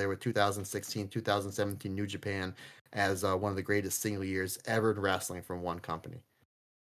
And now she's come out with Utami and says she wants to beat Thunder Rock's tag reign. So she's coming for Io in every respect. And it's exciting because I would be down for Aphrodite having a tag reign of that kind of length and significance and impact. Especially if Suzu doesn't, and here's one thing, if for the Suzu fans out there, if Suzu loses, takes the L, I would love to, even if Suzu gets the win, how awesome would a Crazy Star versus Aphrodite tag match look? Again, we ran down the teams that are in Stardom right now, and when they get healthy in 2024, what that Aphrodite tag run can look like. It could be a 4-month run, depending on who they want to main event in Yokohama. It can be a 6-month run. It can be an 8-month run. Heck, I grew up in the 80s where these tag teams were tag teams forever. The Rock and Roll Express are still teaming now. They started teaming when I was first born. They're still working the indies. I'm all for like a 2-year run with these two. I really, really am, because they're young enough where they can give them that run. And then in 2026, we'll have Saya have a run. We would love to see Utami have a proper run with that World of Stardom Championship. And what I mean by proper, not that her run wasn't fantastic, but majority of that run was during COVID, where you weren't having full buildings, you weren't having a full Korakuen Hall, you weren't having a hot Korakuen Hall crowd. So we'd love, especially this version of Utami. Yeah, exactly. Like, it was just, I mean, she had, again, great matches with Micah, with obviously the match she won the belt with Mayu was fantastic. The matches with Shuri were tremendous. The very good match that nobody talks about on the undercard of the Budokan Hall show with against Saya Kamitani, and look how much she's grown. So it's like there's a bunch of different ways they can go. But again, as a huge fan of Queen's Quest, I say they're the greatest working faction since the Horsemen in the mid '80s. The Four Horsemen in the mid '80s. As a huge fan of Queen's Quest, I'm down for like an 8 to 10 month Aphrodite tag run. Just in time to drop it for one of them to win the 5-star Grand Prix. Oh, there it is. Well, you remember Tam? Tam was the going into the finals was one half of the Goddess of Stardom tag champs in last year's 5-star with Natsupoi. So, and here's something else too. A lot of us had pegged Utami versus Saya in the finals of this year's 5-star. What if the finals is Aphrodite as the tag champs going into the finals? That just elevates your tag division before the bell even rings. So you're just looking at this. If you're a new Stardom fan, and you guys know that there's new Stardom fans all the time, it just goes to show the growth of the company. If you're a new Stardom fan, you're watching this tournament, and you're like, so you're telling me the best wrestler in the blue block is one half of the tag champs, and the other half tag champs is the best wrestler in the red block. That's how good the tag division is that you have your two tag champs in the finals of your big tournament, and then that Saya and Utami would just absolutely blow it out of the water. That's a great way to build up your tag division by having the two of them in the finals of next year's 5-star with the Goddess belts. Definitely. This and 2024 is going to be a big return to form for both of them. Absolutely. They've told the story, they've gone through the hardship, and now they can focus on delivering the absolute peak of them. Because, Utami, during that red belt run, she was finding herself a bit, she was learning her character. They put her in a position a step above where she was at the time, and basically said, prove yourself, jump up a step now that you're champion. And she did that. But what's exciting, it's been a couple of years since then, she's become such a far more compelling character, learnt that character work so much more, and now coming in potentially for another red belt run in a year's time or so, we're going to see, again, because she's so young still, like there's still so much potential to do something great there. Again, embarrassment of riches, so many options they can go down, so many people they can put into a championship position, and it's going to result in great things. It's just a matter of which way Rossi wants to go, and hopefully he's listening to this podcast because we've got some great ideas. Yeah, damn right, Rossi. Listen to us. Also, sign Deonna Purrazzo. I'd love to see her in Stardom in 2024. She's open right now. Yeah. I did meet her at the New Japan the New Japan crossover show where she had that 4-way with Julia because it was in Philly. And I literally, as I was leaving, she was signing autographs, and I was like, hey, what was it like with Julie? And it was like, for someone that's a pro wrestler, one of the best women's wrestlers in North America, she like just blew up, was just like, I want to wrestle her one-on-one. I don't care where I need to go, where I need to do. So that could be a linchpin as well, as if Julia stays, we may get the Julia versus Deonna Purrazzo match like in Cork and Holland, like March. Can you imagine? Unbelievable. That's insane. And as you're saying right now, it's pretty cool to think about that even other professionals are starstruck by Julia. Mm. Yeah, she's somebody who's that. I don't watch Impact as much as I should, just because there's only 24 hours in a day, and I with Stardom, WWE, and AEW, New Japan, and catch the occasional Noah and All Japan show. There's just not enough time. But you look at that women's division for Impact, it's just loaded. Again, I think Diano is right up top there, and the fact that they wanted to re-sign her, and she's like, no, I want to explore my other options. Maybe she wants to dip her toe to see maybe if Mr. Triple H will sign her or won't sign her, because he's doing some really great stuff with the women's division if she goes back over to WWE. Or maybe she's just like, maybe I'll just do 6 months, 8 months over in Stardom, and then maybe come back to Impact where I'll become a bigger star and I'll be worth more value. I'm fine with that as well, but she's a phenomenal wrestler, and we can literally take her and just book her through the entire roster at Stardom. Like, I want to see Hanan, I want to see Saida, I want to see Julia, I want to see Utami, I want to see Hanako, I want to see Aya Sakura, Momo Kogo. Those are all matches. Starlight Kid, Azumi. Those are all matches that we would all love to see Deonna Purrazzo do. Maybe that's what she's going to do. That would be great if she pops up sometime in Stardom in 2024, because she's a free agent now. Maybe we see a video thing at the end of Dream Queendom. I mean, that is a very real possibility that I don't think anybody would say no to. Definitely not. It'll be a big draw no matter where it happens. Mm. But as we're alluding to earlier with Aphrodite's goddess reign, Mayu has said that she wants to win tag gold with Hanan. So maybe down the road we can give Hanan that big rub of beating Aphrodite. I think Hanan is perfectly situated to get a championship next year. I actually was wondering, like before all of the injuries, whether Hanan and Mayu were meant to win the artist titles in the Gold Rush tournament, because having her like paired up with a couple of the stronger members of Stars, that would have been the perfect opportunity to really lift her up through 2024. Because like we've been waiting for a year. She's kind of been the ace ascendant. People know that she's the person they're sort of building towards long term. And this year, we've really started to see her graduate into that position. I think every decision she's made, from changing her look up, changing her music up, changing some of the way she wrestles, has all come through. And like low-key banger of the year, her New Blood match with May Sarah, like free on YouTube. If people missed that because maybe they don't watch New Blood, you have to go back and watch that match because it was utterly fantastic.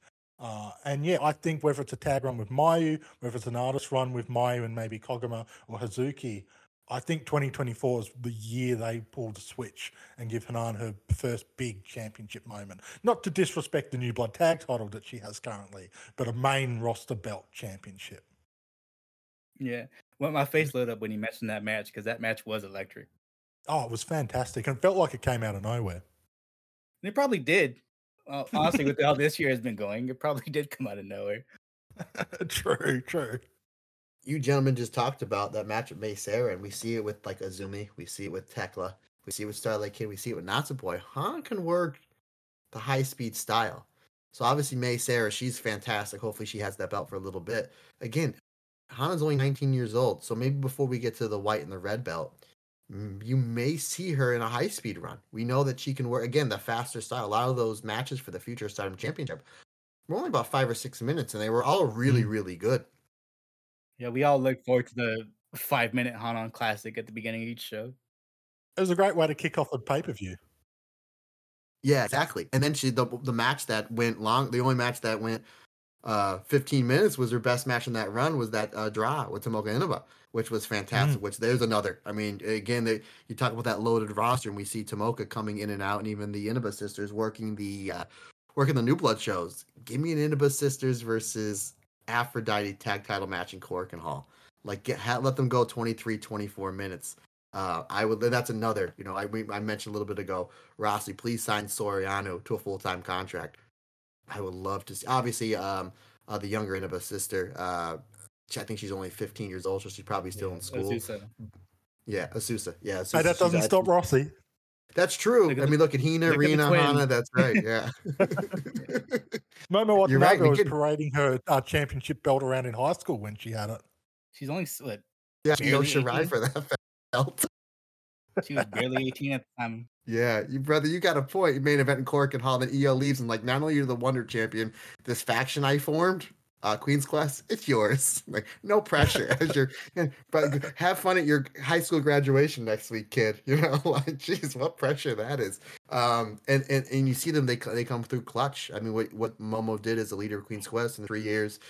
And then, the match that I say was booked by Shawn Michaels because it broke my heart when she left, betrayed Queen's Quest and went to a Uedo Tai. But yeah, I mean, with Hanan, you can literally do everything, but I would like to see her go through the steps. I would like to see her get a high-speed championship run. You can do the goddess run with Mayu, and you can even flip them. I mean, we saw in 2022 with Momo and Starlight Kid and FWC, they flipped the belts back and forth. You could even do that. You know, have Mayu and Hanan have a 2-month run and then flip them back to Aphrodite after the 5-star, depending what you're doing for next year's big year-end show for Queendom 4.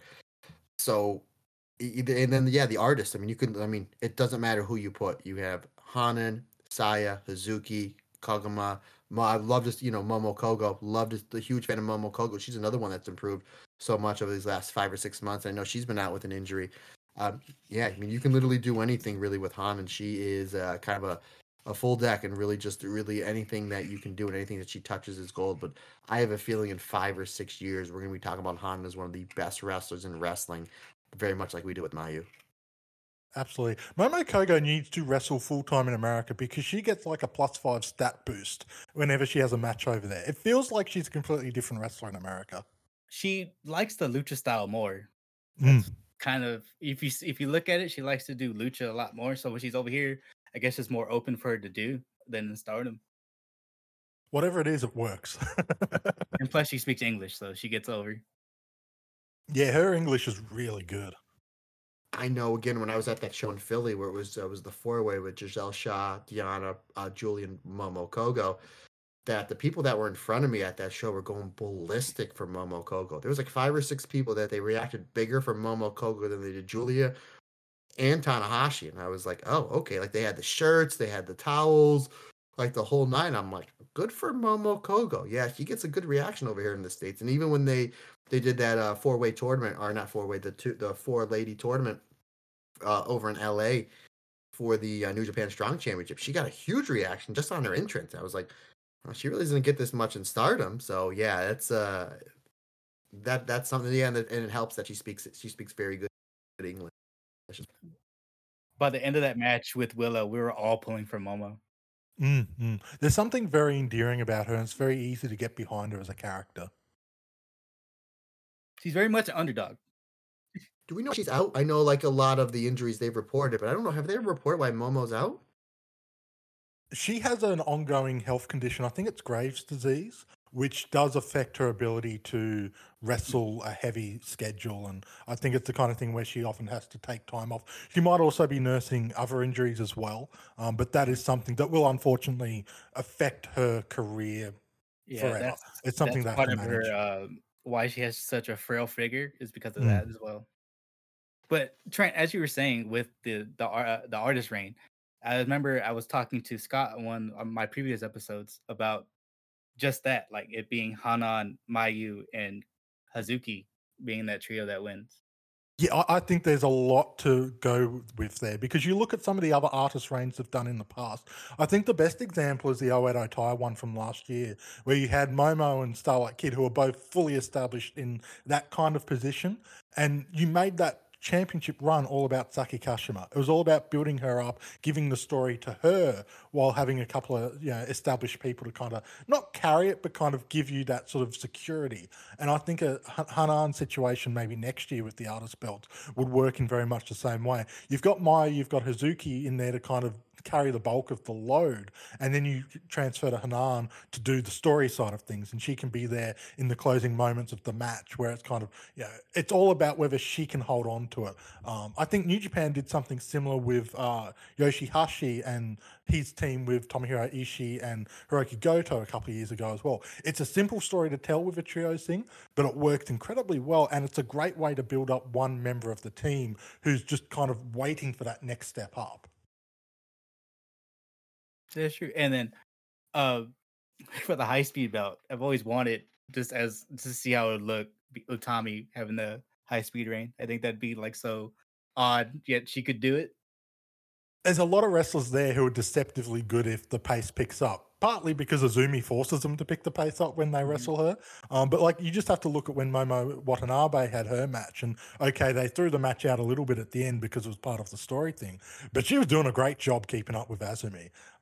It's fun to see some of these wrestlers forced to wrestle a slightly different style. And sometimes it doesn't work, but sometimes it sort of seems to unlock something special that even if you don't use all the time, you've got it up your back pocket. Yeah, it's true. And like you see it too on the reverse side with the high speed wrestlers like Natsupoi and Mei Sarah, they'll bust out power moves every once in a while. You have to compete at the top of the card. And that's really, I think, what a lot of people are looking at, Azumi and Starlight Kid. For them to take the next step, they need that kind of, not necessarily, they don't need to be throwing power bombs, but they need a definitive match-ending impact move.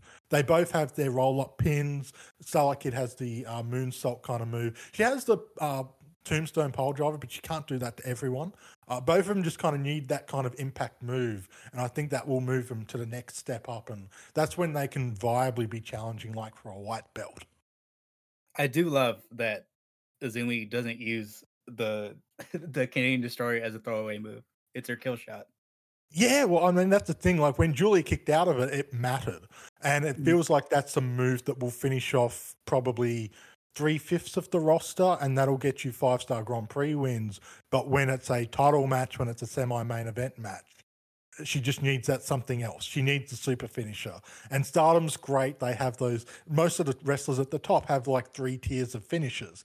So Maya Utani, she'll hit the dragon suplex to finish off the lower card. When the lower card kick out of that, she'll bust out the moonsault. When they kick out of that, the 2-stage dragon suplex. Plus she has the dragon sleeper to put on the smaller members of the roster. And it's all about progression. So even if you lose a title match, if you kick out of one of the champions, mid-tier move, and they need the super finisher to knock you out, that makes you look good even in defeat. Yeah, I mean, just keeping it right there. Look at when Azumi kicked out of the Glorious Driver. Oh, it got a massive reaction out of a Nagoya crowd that was very quiet up to that moment. I almost jumped out my seat. I don't blame you. I thought maybe they're going to do this. Yeah, I started up making reasons in my head why she should win. I was like, it matches her gear. She should always win. She's so special. She really is. She's the type of wrestler that if they ever pull the trigger, obviously New Japan has that working relationship with AEW, and Tony Khan's been very adamant that he wants to bring Stardom in. And if they ever brought like one wrestler in, like if they brought Azumi in, you get that in front of a hot like Philly, Chicago, Toronto, LA, Dallas crowd, New York that really know their wrestling and appreciate it. People's minds would be blown because nobody does what Azumi does. And you talked about like different wrestlers being able to have to work Azumi's match. Or maybe if you go back to last year's 5-star Grand Prix with Himeka versus Azumi. And I think I remember putting in my notes when I was writing, I'm like, is this the start of Himeka's high-speed championship run? Because you can imagine like Himeka's one of the biggest, strongest members of the roster. She's working in that style. So instead of her throwing those shoulder tackles and clotheslines at 60 miles an hour, now she's throwing that at you at 120 miles an hour. But you guys mentioned, touched upon Azumi and doing the Canadian Destroyer. Like when she does it, especially on the bigger members of the roster, the Micahs, the Himikas, are the bigger, stronger members, she'll hit the Canadian Destroyer and then go right into the Azumi Sushi. So the psychology of the move is I just bumped you on your neck and now I'm using your size against you to roll you up into my roll-up finish, which works absolutely perfect. And again, I know she wrestled Mike and Himeka because they were all in the same block at last year's 5-star. And I'm pretty sure, I could be wrong, I have been wrong before, I'm pretty sure that she beat both Mike and Himeka with the Canadian Destroyer into the Azumi Sushi. Again, it makes sense for psychology. But I know a year or two ago, they were building her up with the C4 bomb, the late captured German suplex. Every now and again, she does it, but I would love to see her start putting people away with it because it's such a cool move. And just speaking on that combination you talked about, that's how she put away Utami and Kurikan Hall as well. Like it is it's a proven effective move in that kind of setting. Yeah. I like it when they chain big moves together back and forth. Again, you mentioned Mayu. Yeah, there's a lot of times like she'll hit the moonsault. That's what happened with Mercedes. Mercedes kicked out of the moonsault. She's like, okay, well, I already have you down, so now I'm going to put you away with my, my super finisher. And that's one of the things I always loved about All Japan in the 90s is that everybody had more than one big move. They had a big strike, and a big head bump. And then a lot of them had like their nuclear finishes, which we didn't see much, like the burning hammer. But like you would hit like Kabashi would hit like the burning lariat, and somebody would kick out of it. Like Vader would kick out of it. Like, oh, that's my big move. And then you go to the top rope and hit that beautiful moonsault where you can chain those moves back to back. And Stardom does that as well as any company I've ever seen in wrestling. So yeah, the fact that most of these wrestlers, they have a roll up, they have maybe a strike finish, and they may have something off the top rope, and then they have like a big like kind of like head dump finish for like the the wrestlers that are more similar to their size. It just goes to show the depth of the moveset of Stardom. And then when you're building up matches, championship matches, you have different ways to counter it. I mean, how many times have we seen Momo Watanabe in the last 3 or 4 years able to counter whether it's a BT bomb or really anything and out of a Samato? Like it was just like, I think she had a match with Julia at I think this year's 5-star. Julia had her up for the Glorious Driver, and somehow Momo Watanabe was able to shift her body and hit a Samato out of it. So it's really cool when you have those moves. And then when you work with somebody as much as a lot of these wrestlers do, it's like, well, how can I counter that and get to one of my big 2 or 3 moves? And it just makes the anticipation for the finish so much better because, as you alluded to before, you thought maybe Azumi was going to take it because she started countering some of Julia's moves, and that's just the excitement when it comes to some really, really good wrestling. Indeed. They're having a blast on the tour bus going, okay, you do this move and I can do this move and we chain this together. They must be having a blast planning those matches on the bus going from show to show. And then somebody in like row 4 behind them was like, oh, when we wrestle, we'll do this. Well, I'll do this. And then I heard Scott Hall in an interview said I'll kick out of that move at 1. You know? Yeah, it's always something I've adored about Azumi's high speed style is that she's not just high flying. Like, yeah, she'll bust out the double jump plancha, but she uses a lot of holds and counter holds in her offense. She's built to the incredibly arm. smart in how she goes about it because you can't ultimately wrestling is still a size matters sport. So if you only go with pure speed, you're gonna hit a brick wall. But she has really developed her technical game, and like what I've loved, like for a while there, you could see it's almost Zack Sabre Jr. inspired how she'd be moving from submission to submission and getting the opponent into worse and worse spots. And someone with her size and build, working that kind of submission game is a really smart direction to go, especially when you overwhelm someone with speed, keep them on the back foot, keep them guessing, and then all of a sudden they're rolled up in an impossible situation. And then she's trying to break your arm. Yeah, the Billy Robinson psychology when it comes to submission wrestling, legit submission wrestling, which that's what we're supposed to look at this as if it's a shoot, right? That's what we're just suspending disbelief. Billy Robinson's theory on submission wrestling was you tack the body like a ladder. You go from the leg to the knee to the hip to the wrist to the shoulder. You don't go from the leg to the head because you're giving up all that space. And you mentioned Zack Sabre Jr., Trent, which is what made me trigger it because they're obviously Zack Sabre Jr. is from England, and obviously Billy Robinson created the Snake Pit, over there in Wigan, or not created it, but was the head coach, and then the head coach of the Snake Pit over in Japan when he moved over to Japan and trained Sakuraba and Kimura and whatnot. But yeah, that's what it is. And Azumi, very much like Zack Sabre Jr., she attacks the body like a ladder because if you do not have a submission in the first 5 or 6 seconds, you don't have it, but you have a hold and you can transition to something else. And yeah, nobody does that better than Zack Sabre Jr., but Azumi is right there with them. And when it comes to that, she does a great job building to the arm. And sometimes I love it how she build to the arm, take the leg out to get to the arm, and then her opponent will get some heat on her. She'll do something crazy on the outside, and then she'll hit the double stomp to the arm, and then go off the opposite side of the turnbuckle so everybody else on the other side of the building can watch her do the double stomp to the solar plexus. She'll go to cover, won't hook the leg, which drives me crazy, but I understand why she doesn't hook the leg, so she gets a pass. She won't hook the leg, so when the opponent kicks out, when she kicks out, they feed the arm. She gets wrist control, puts her back to her opponent's back, and then locks in the Fujiwara armbar. So it's like, I went to the arm, I went to the leg, I went back to the arm. I did the double stomp knowing you're going to kick out, and I didn't hook the leg. But when you kick out, you're going to have to kick out so high that you're throwing me the arm, and now I have your wrist and your arm, and it goes in the Fujiwara. So she just layers of psychology.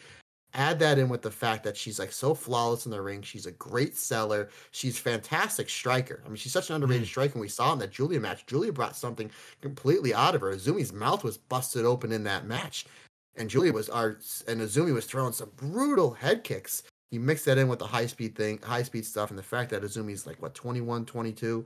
I mean, she's just another one that's just an absolutely fantastic wrestler. And again, if I'm AEW and I'm like, hey, I need one of your, or just even a match. I need a match to put on this Forbidden Door show in front of 15,000 people in Chicago. Rossi, what do you have for me? You can have Azumi versus Starlight Kid for 11 minutes and watch people's minds melt. It was no mistake that when Mercedes Moné defended the IWGP Women's Championship on a New Japan show in Japan, Azumi was the first person they went to. Yeah, she kept up too. And Hazuki. So she not only was a high speed, it was high speed violence. And I mean, Hazuki's great at that as well. She was a high speed champion. She was handpicked by Mercedes too. Yeah, Mercedes has good taste, apparently. Very much so. Yeah, those Hazuki basically was the one that set that in, those high speed matches that went 5 or 6 minutes. Her whole entire run was like that. Yeah, she kind of revolutionized it a bit because beforehand you still had the high paced nature to it, but it felt like she set the ground rules of the modern high speed. Not everything kept. You don't have to have abs anymore just to do the high speed rule like she had. But yeah, she really sort of found that groove that I think high speed wrestling has benefited from. I think it might have been the match she won the high speed championship, or it was early on in her reign where she attempted the shooting star press. And she bailed out halfway. Did you ever see that? Yes, I did. And I think she tried it 1 or 2 other times, and it was just kind of okay, yeah, maybe this works in training, but with the extra pressure, maybe a bit of extra sweat on the ropes, being a bit more tired from wrestling, maybe just asking a bit too much. And I'm glad she stopped doing it. because it had a really bad finale for her opponent. So it's then she just adopted the bombs away, beautiful top rope senton, and then she just picks you up and drops you on your head with the brain buster. So I was like, yeah, you just go with that, Hazuki. That works for you. It works. Yeah, her high speed run was something else too. Yeah, because it was just still wild. Like you go back in that year 2019 of just she had all these great matches. She had the championship match with Kagetsu, the one beat Priestley, and then she's like, no, I'm going to call it a career. And it was you kind of wonder what was going on she was behind on the precipice too. Yeah, of going somewhere. So like that's why I asked you before. I was like, I kind of wonder if that's something you go back. But I know there was some sort of heat with her and Jungle Kiona to the point when they did the retirement ceremony that Hazuki slapped Jungle in the face and Jungle just walked off. So I was like, I wonder what that was about. Yeah, it's hard to judge. Like obviously there's different personalities. Maybe they didn't connect. I got the impression it was probably Hazuki maybe felt Bushiroad weren't going to see her as a star. And that's good. As soon as Bushiroad sort of was announced, she was like, yeah, okay, I'm gone. So yeah, there's a few other things I obviously could get to leaving as well, maybe at the time. Yeah, because Koguma wasn't around then. She felt like, well, my best friend is leaving the company. I don't trust the new direction. Maybe she just wasn't enjoying wrestling at the time. And I thought I'll, get out now. And thankfully, like the bridge wasn't burnt because she was able to come back. And yeah, I think doing just as good as she was when she left. Rossi's very big on that he never burns a bridge because you never know when they're going to come back to do business. I mean, can you look at the big return we had just a couple weeks ago? You would have told me that was going to happen 2 years ago, or even when Punk was sitting down for 5-6 years. I'm like, I don't know if he'll ever come back. Maybe he'll come back like when he's like 50 for like a Hall of Fame thing, and like maybe sign a Legends deal. But I'm like, he's never going to step foot back in that place. And I was so convinced that even he got fired, and I'm like, he's going to sit out 6 months. AEW is going to realize that he needs him. Punk's going to realize he misses wrestling because he doesn't need the money, even though he'll get a boatload, and he'll come back. I was literally convincing people that he was the devil in the whole angle. Like, literally, I'm like, here's what they're doing. Like, how do you know that? And I have friends that work there. I'm like, I'm not the type of person to ask. I was like, who told you? Which one of your friends told you? I'm like, I'm just telling you, it's Punk's the devil. So then, like, when Punk came out of Survivor Series, I'm like, yo, he's still the devil. Watch, he's gonna come. He's gonna do both. Tony Khan just signed $110 million TV deal with TBS. He's literally going to take 20 million of it and give it to WWE when they sue him, just to pull this angle off. Like, is that really going to happen? I'm like, stop listening to everything that I tell you. The moment Punk says something that forces a litigation in court between the two companies, Tony will be like, you know what, I won't take any money from you, but you have to give me Punk for a couple of nights here and there. Yeah. I mean, making the money back on the merchandise. We've already seen, like, no one is truly barred from wrestling because Yoshiko came back to Stardom after everything that happened in 2015. Yeah. The door will always remain open just a little bit. Even to a lesser extent, Sariana coming back was something nobody thought would happen. Yeah. Even Natsupoi, like, had a bit of heat as well before she came back. Really? Yeah, there was. I know when she initially left, like there was basically claims like, "Well, she ain't coming back." Oh, how about that? Learn something new every day. But thankfully, it doesn't matter in the long run because she back, Sayori back, everyone back. Poor the MVP. He really was. She had a hell of a run. She needs the white belt next year. Like, I know we're putting the white belt on like 15 different wrestlers on this podcast, but she should be. She earned it. She's earned that right. Just like Micah's earned that right to be red belt champion if she does get it. She's definitely earned that right to be called red belt champion. Absolutely. It's gonna be like when TNA and WWE traded Christian and Ric Flair for a night. I forgot that happened. They get Punk, they get Edge back for one day. What would you run Edge one final match in WWE? Who's there right now? I'm not sure. I'm not a big WWE guy. You got to use it to get somebody over. Probably, I mean, get somebody to that next level. So Roman Reigns is what you're saying? Gunther would be a good one. Gunther would be a Gunther would good be a good one. one. Ilya Dragunov, because I know they're. I mean, he's getting that rub down in NXT. But you know, my go-to answer, and I get asked this a lot. My go-to answer is like, who's gonna beat Roman for the title? Anytime somebody asks me a WWE question, who's gonna do this? Who's gonna do that? And you're asking me right now, Trent. You're asking me who, if they brought Edge back for one match, he's got to put somebody over to get them over. It's gonna be the same answer. Io Shirai. Io beats Roman for the title. Io's my go-to answer for everything. Io should win the men's Royal Rumble, wins the women's Royal Rumble. My go-to for everything is Io Shirai. Well, we got to get that Kyrie Brock Lesnar match. That is true. Oh, man, remember how long she was chasing that NXT championship though? That was a ride. Mr. in the crowd. As she should. But yeah, but let's get back on track here. As we were talking about, since we're on the topic of psychology and the likes, I wanted to give another example of Momo when she beat Julia in the 5-star. How when she hit the Peach Sunrise, she didn't release because she didn't want to give Julia the chance to kick out. She doubled up immediately.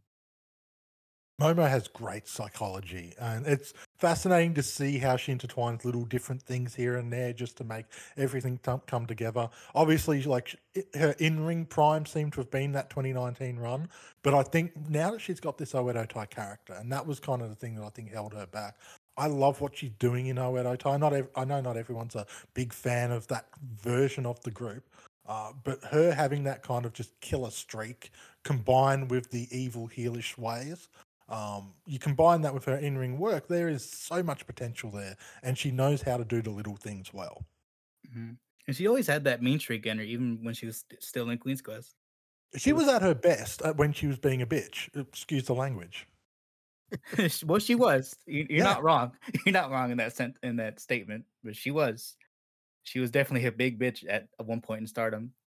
And that was what was hurting her in the latter half of her Queen's Quest run. Was it felt like she didn't have that same fire and reason to get angry and really push at things. And Starlight Kid was bringing that out of her, and ever since she joined Oedo Tai, she's sort of had that vibe again. And she dropped the wrench for the baseball bat, gives her a bit more versatility. I've really loved what Momo's done in the past year or two in terms of character. Oh, she's great. And she's definitely one of those people like 30 years of experience, and she's still only 22. Yeah, like that's the thing. I think people forget how young she actually is because she's been, she's the white belt champion back in 2018, 2019. So people think, oh, she must be like 27, 28. No, she's only 23. There's still so many years for her to continue doing great things, getting better, getting opportunities. Huge fan of Momo, even before then, sorry, Matt, but like even before that, with Queen's Quest, he was kind of playing third fiddle to Saya and Utami already. Yeah, that definitely felt like she was leading the group, but leading from the back. And Queen's Quest, they are a very stoic group. To get the character to come out, it's a very, very unique line to have to walk to keep the vibes of that group and showcase that personality. You see Utami's figured that out. I think Saya has figured that out, and Azumi has. Momo, I think, just struggled, especially when she wasn't a champion. It's a bit harder to portray the kind of character she had if you're not winning the matches all the time.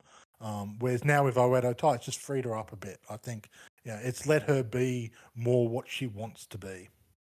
Yeah, because you can even see it too. Like she was slowly getting more and more frustrated at the fact that she had to watch her teammates win the red and white belts, respectively. And we saw that story play out again with Utami. After she lost the red belt for the next 2 years, like she lost the red belt, Sai Kamitani won the white belt the exact same night, went on to have a record-breaking reign. Azumi went on to have a record-breaking reign with the high-speed championship, and she's just kind of there going, oh, this is nice. I won the leadership match, but I'm third wheeling, just like Momo did. The main difference was she was able to find that ground to keep the group together and keep her emotions in check and find the right balance. And that's why, sorry, I didn't mean to interrupt. I just want to get this thought out because Trent hit it right on the head. And that's why a lot of people, when they went to that loser has to leave faction cage match, a lot of people thought it would be Saya or Utami leaving because of that factor. It was just like, well, I'm the leader. As soon as I lost this belt, literally, Saya wins the white belt. The next match, I lose the red belt. Azumi goes on this run. Saya goes on this run. They're lauded in this faction. So it's like everything pointed to, it was going to be Utami leaving or Saya leaving or one of them turning on each other. And something was going to. My prediction was, because the match was, it wasn't about who won. The way it was built up was the last one cage has to leave the faction. And I really thought the last two people in the cage were going to be Utami and Saya. So all is good. And now it's just like, now they have to fight to see who's going to leave and who's going to stay. And I was like, there might be literally something where Utami just bludgeons Saya, and then she takes Saya and throws her out of the cage. So this way, Utami is forced to leave, and then she's going to go to a Uedo Tai, and it would went in a completely different direction that nobody saw coming, and that everybody absolutely loved. And that storytelling of like, this is where it could go, but then at the very end, and it was the fact that it was Momo. I know we're getting off track. That it was Momo, the former leader of this faction, giving Saya the bat and be like, "You make the decision." She's like, "No, I'm staying here with Utami." And Utami just, she can't make the cage, and she's all bloody, and she literally could have left that cage. Go back and watch that match. She could have left the cage 4 or 5 times. She made sure everybody got out, and she was the last person to get out, because that's what a leader does. And then Saya helps her out at the end, pulls her out, even though Saya's already escaped the cage, pulls her out of the cage, and then they climb down together. And I'm going to point this out because I think this is hilarious. It's just how genius Azumi is. So the match ends. Queen's Quest wins. All the members of Queen's Quest jump on Saya and Utami are hugging. And it's so clearly on camera that you see Azumi is looking at all the photographers around this giant group hug. Azumi realizes the moment is not about anybody except for Saya and Utami. Azumi literally pulls Miyu, Hina, and Lady C off them and was like, no.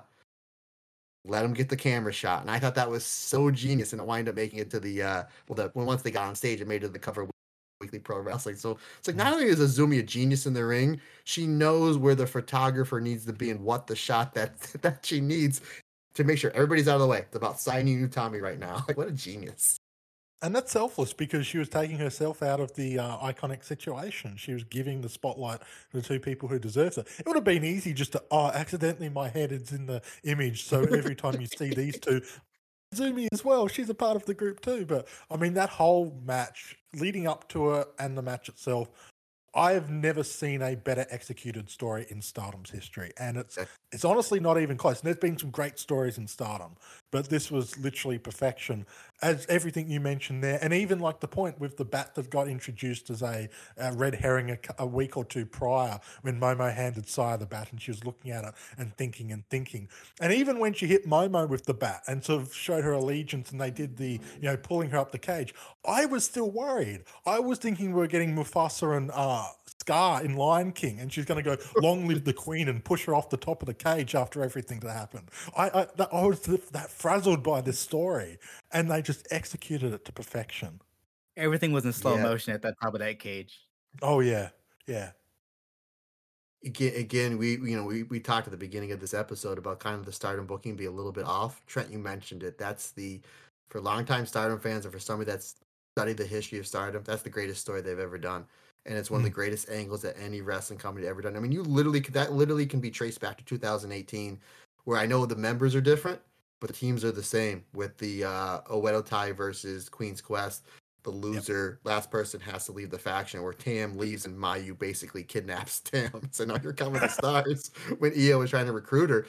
But it's like literally very much like a sports game. Even though these teams have 50, 60 years of rivalry, and obviously the players are different, but the teams are the same, and the ferocity and everything is still the same. So the way that was just built was just absolute genius. And I didn't point this out until somebody pointed out to me maybe about a week or so after. If you go back when Saya raises the bat and she goes to make the decision, somebody zoomed in on that clip and it took a picture of just what Utami's doing. And what Utami's doing, she's closing her eyes and she's feeding her head to Saya. We're gonna get a little tricks of the trade of pro wrestling here. She's feeding the head to Saya as if she's taking the baseball bat shot. And she doesn't. I was like, oh my God, that somehow made this moment even bigger for me. Because literally, again, go back and watch it freeze. Utami closes her eyes. She feeds her head in where she's supposed to take the baseball bat shot.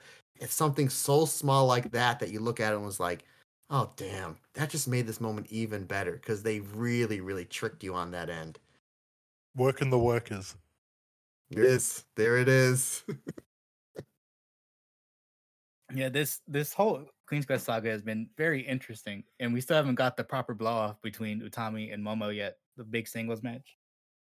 Yeah, well, I mean, we're getting never. the Queen's Quest Oedo tie at the Christmas show in Croken Hall, and then obviously the tag match at Dream Queendom as well. So obviously that big chapter is finished. But you know, Oedo tie Queen's Quest, as you said, Matt, like this is a sports rivalry. This is the Lakers versus the Celtics. Mm-hmm.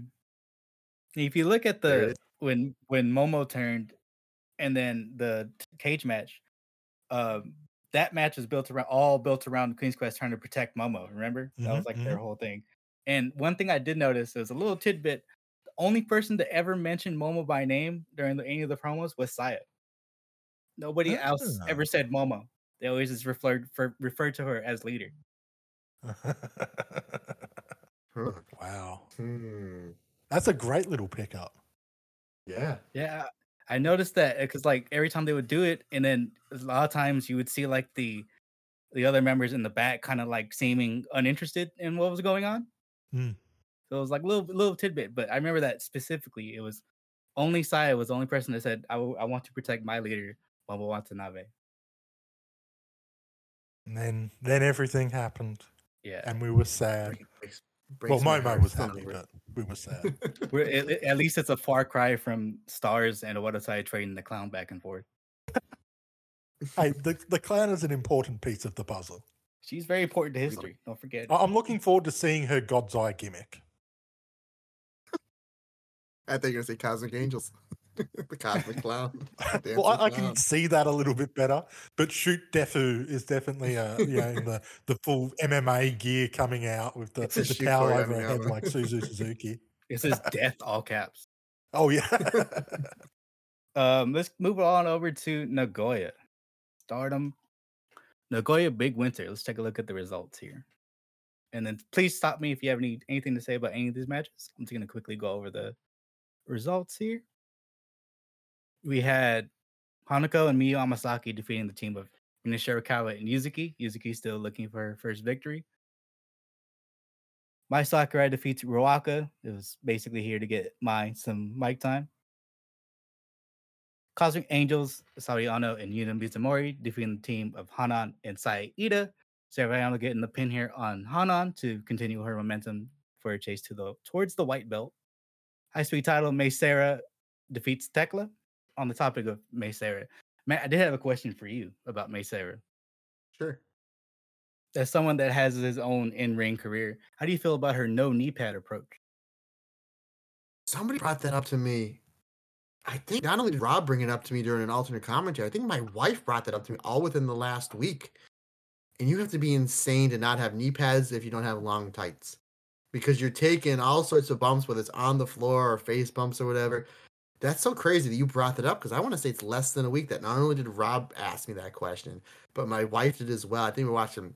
It might have just been last night. We were watching AEW as recording this 2 nights ago. And I was like, why does everybody keep bringing that up to me? It's absolutely insane. Like Cody, if you remember, during his first WWE run, was doing the top rope moonsault and missing all the time because that's how they would get to the next part of the match or start building towards the finish. He didn't have any knee pads. And I'm like, what the heck is wrong with this guy? Does he have a death wish?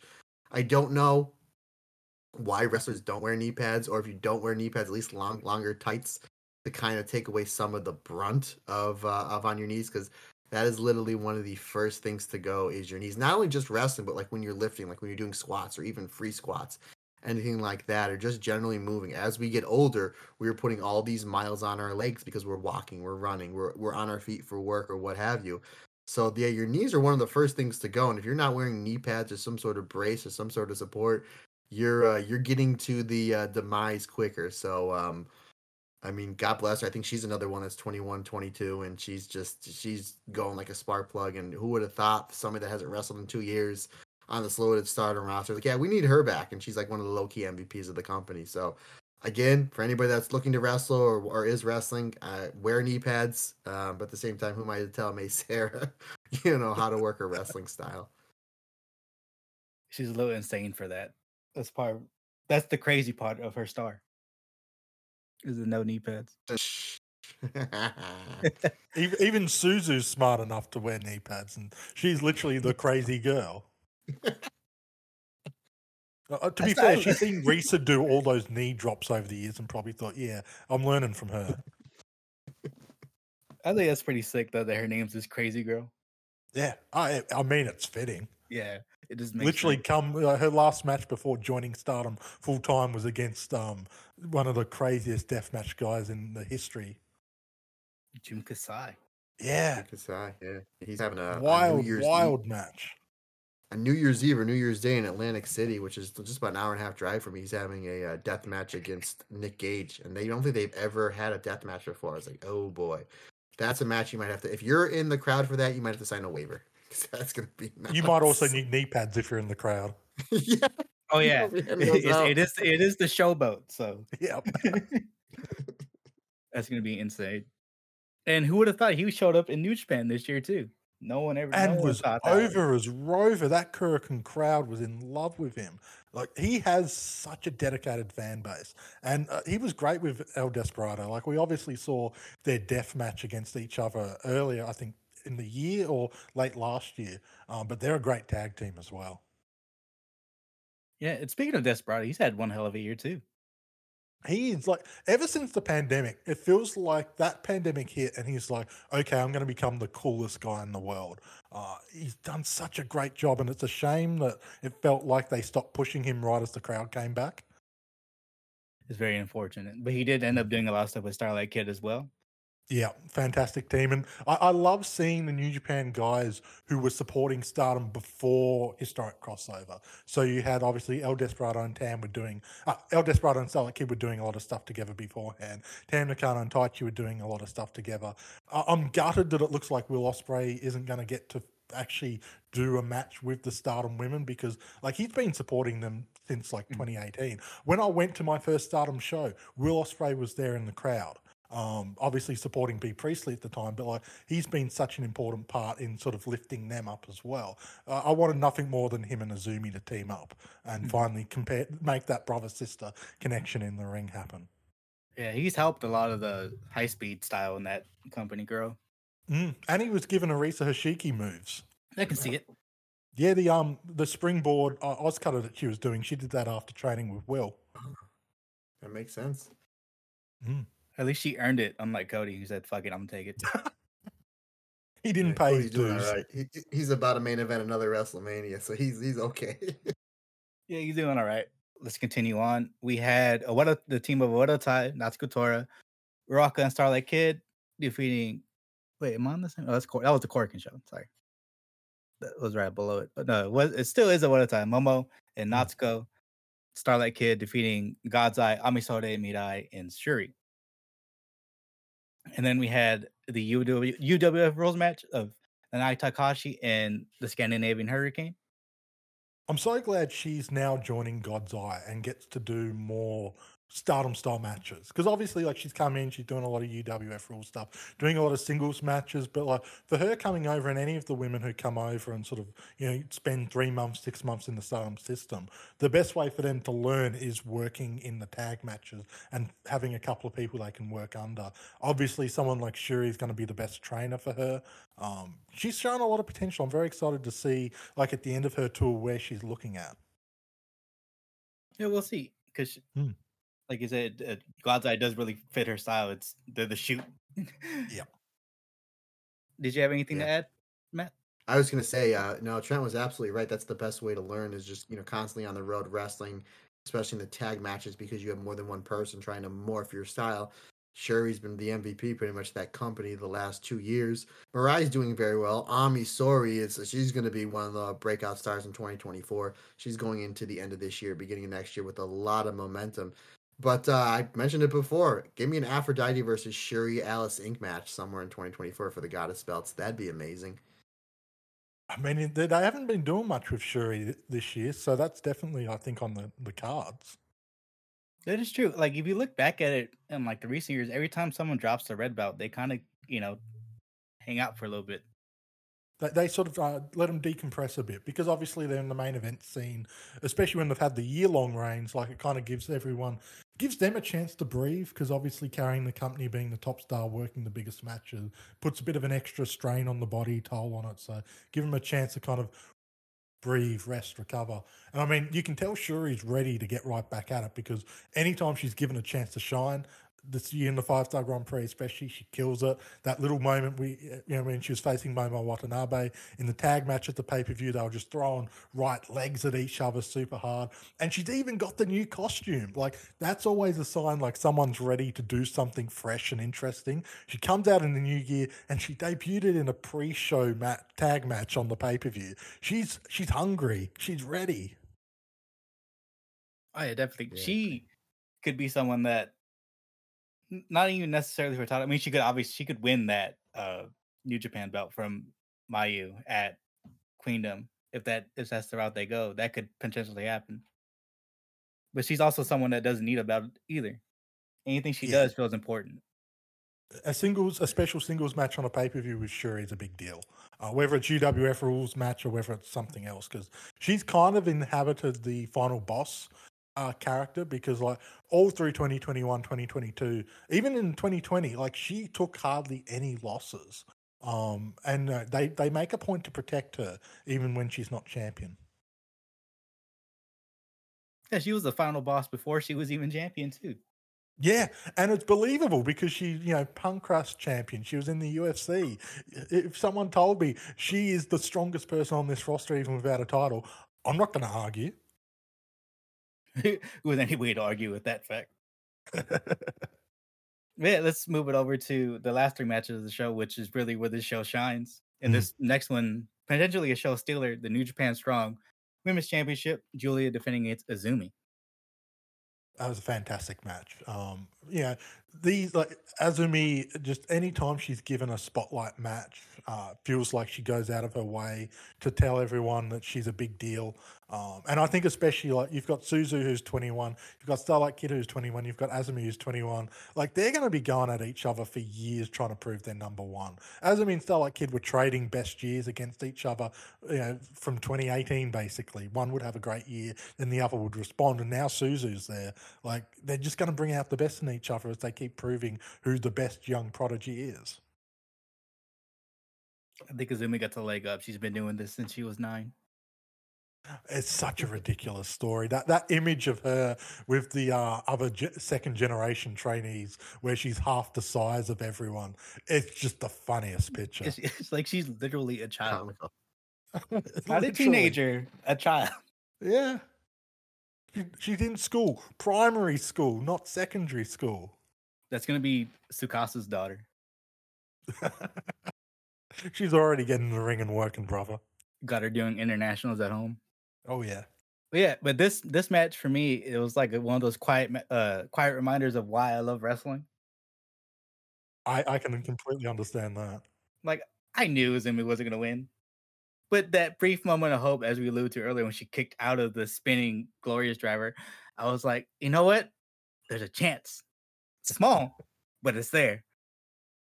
As someone who was a Jungle Kiona fan for years, that's all you need, just a sliver of a chance, and you convince yourself and you believe. I feel you. It doesn't matter. I feel you. I don't know how many times I've watched her lose close matches, especially the Momo. It's like this time. It's this time, okay? Yeah. I'm not going to make her lose at home again. Every Jungle Kiona fan had a contract with Rossi Ogawa. He will cycle her into a title match every couple of months, and the acceptance is that we believe, so that when she loses, it's all that much more emotional. Yeah. The genius of Jungle Kiona. And her opponents, because I mean, look at all those almost wins. Mayu, Momo twice, Arisa. I mean, those were the biggest ones. Oh yeah, yeah. One of the best workers in Stardom's history. Definitely. So good. It's just a shame that her body quit on her. Yeah, like that injury situation, like it wasn't just a case of she had one injury, she had 3 injuries at once, and like she couldn't get surgery on one body part because she had to get surgery on the other body part, and she needed that body part to help heal on the other body part, like literally held together by sticks and stones and masking tape. The fact she was able to get back in the ring at all, I think, is a bit of a miracle. And obviously she couldn't wrestle to the full extent she wanted to, but she was able to get an American tour. She was able to get to that hiatus match at Nomads, and whether she ever makes it back in the ring or not, I think she can be proud of what she's done. Yeah, it was a similar situation with Arisha Hoshiki. She even tried to make that comeback with Actress Girls, but her neck just couldn't hold up. Such a shame. Yeah, and that's why every time when someone loses a big match or a title match, and then someone says, "Oh, well, they got time," like you really don't know. It's very unfortunate, but we've seen it time and time again where a young, promising talent is forced to retire very, very early. Wrestling is a fickle business, and almost doubly so for Joshi. Yeah, this sport can be very cruel. Yeah, that's why, like, sometimes you see some really negative discourse on just not just Joshi, just any wrestlers. I'm like, 9.5 times out of 10, it's like it's somebody that's never taken a bump before. Like, you guys have no idea what pro wrestlers go through. The traveling, the getting to the venue, getting, making sure this is right, make sure that's right. Just the mental state you need to go into to go realize you're throwing yourself at the ground. You're trying not to get hurt. You want to make your opponent look good. You want to make sure all your stuff looks good. And you want to be able to get done with this 8, 10, 15, 20-minute match, get back on the bus or get back in your car, get back on the plane and go to the next town. Just that alone is absolutely insane. And that's why it's like whenever I see somebody like, this person's a terrible wrestler, this person's a terrible wrestler, as long as they were trained right and they're one of these fly-by-night schools that somebody's just trying to make money, there's no such thing as terrible wrestlers because people do not understand the sacrifices that pro wrestlers put on their body, especially on the level that these Stardom wrestlers do. Yeah, and the schedule they had too. That also adds up to it. Go ahead, Trent. Sorry. I was just going to say, like, I did one training session years ago, and we very basic stuff. You did a lot of cardio stuff and a couple of back bumps, learning how to fall and all of that. And I was like, okay, yeah, this is not bad. I've got good size for the company that was there. Maybe I could do something here and make a little bit of a side hustle hobby out of. And for the next week, I would just like be walking like the mummy because my neck was in so much pain and my back was in so much pain and my knees was in so much pain. And on day 5, because like the next training session was going to be the week after, day 5, I'm thinking, yeah, no, I think I'm happy just, writing about it on the internet and acting like I know what I'm talking about on audio podcast. That works better for me. Hey, I don't know how people go in day out, especially on the kind of schedule and the kind of intensity they run. And that's not including the travel. That's not including, living out of beds that they're not used to. It really is a mental strain and a physical strain the likes of only other wrestlers can truly understand. Yeah, it really builds up your mental capacity to something literally to the point where it's like any job that I go for or whatever. Even it's like when you're going for a job interview or a promotion. I remember when company I was working for before the one I'm working now, it's just like, okay, we're interviewing and you're interviewing up against these 4 or 5 people. I'm like, all that interview is a promo. And all you're doing is selling yourself. And that's the way I would treat it. Like I would have hired friends of mine that were very high up in the company. Like, you need to talk about this, you need to talk about that. And I'm like, I kind of have an idea where I'm going to go, but I don't want to memorize anything. I'm just going to wing it. And I think I went like 6 for 6 on promotions. And they're like, how do you do that? I'm like, I'm a pro wrestler. Like our work ethic is insane. And I'm literally just cutting a promo telling why you should hire me. Why wouldn't I be able to not know how to do that? And you just throw the work ethic in it. Like, has anybody else I'm going up against done 2,000 free squats, ran 6 miles, and then got in the ring and bumped around for an hour? I'm willing to say no. And I would do that 2 to 3 times a week for 2 years before I was even able to start wrestling. So, yeah, good luck to anybody that's trying to go up against me. So there's the kind of the positive and bright side of that is pro wrestlers, our work ethic is like is second to none. It really is. And if anyone else is going for the same interview and you think they've got a chance, just challenge them to a match. Winner gets the promotion. Yeah, there it is. Push-up contest. There's been plenty of contract ladder matches before. Yeah. Climb the ladder, kid. Make yourself famous. Just walk around with a custom commission championship, the promotion world champion. You're undefeated in promotions, mate. Matt's telling them why they have a 33 and a third chance of winning. I had that in my back pocket. I could have used the Steiner math promo. I never had to pull out the double aces there. That's when you're deep in the pit and you got the strong promotional candidate. So you got to really bring in that Steiner math, show that you know numeracy, because as crazy as that promo is, it's accurate when you actually do the math, which is the craziest thing. Kind of math. Beautiful stuff. Let's move it over to the big return. Got Aphrodite taking on Divine Kingdom, Micah and Megan Bain for the vacant Goddess Starting Championships. Good match here. Kind of going full circle with Megan Bain and Utami. Utami was the one that brought her in, and now that she's teaming with one of her rivals, it's a big feel good moment for Aphrodite here. And it was What I all like about the about this- story. Yeah, go ahead, Trent.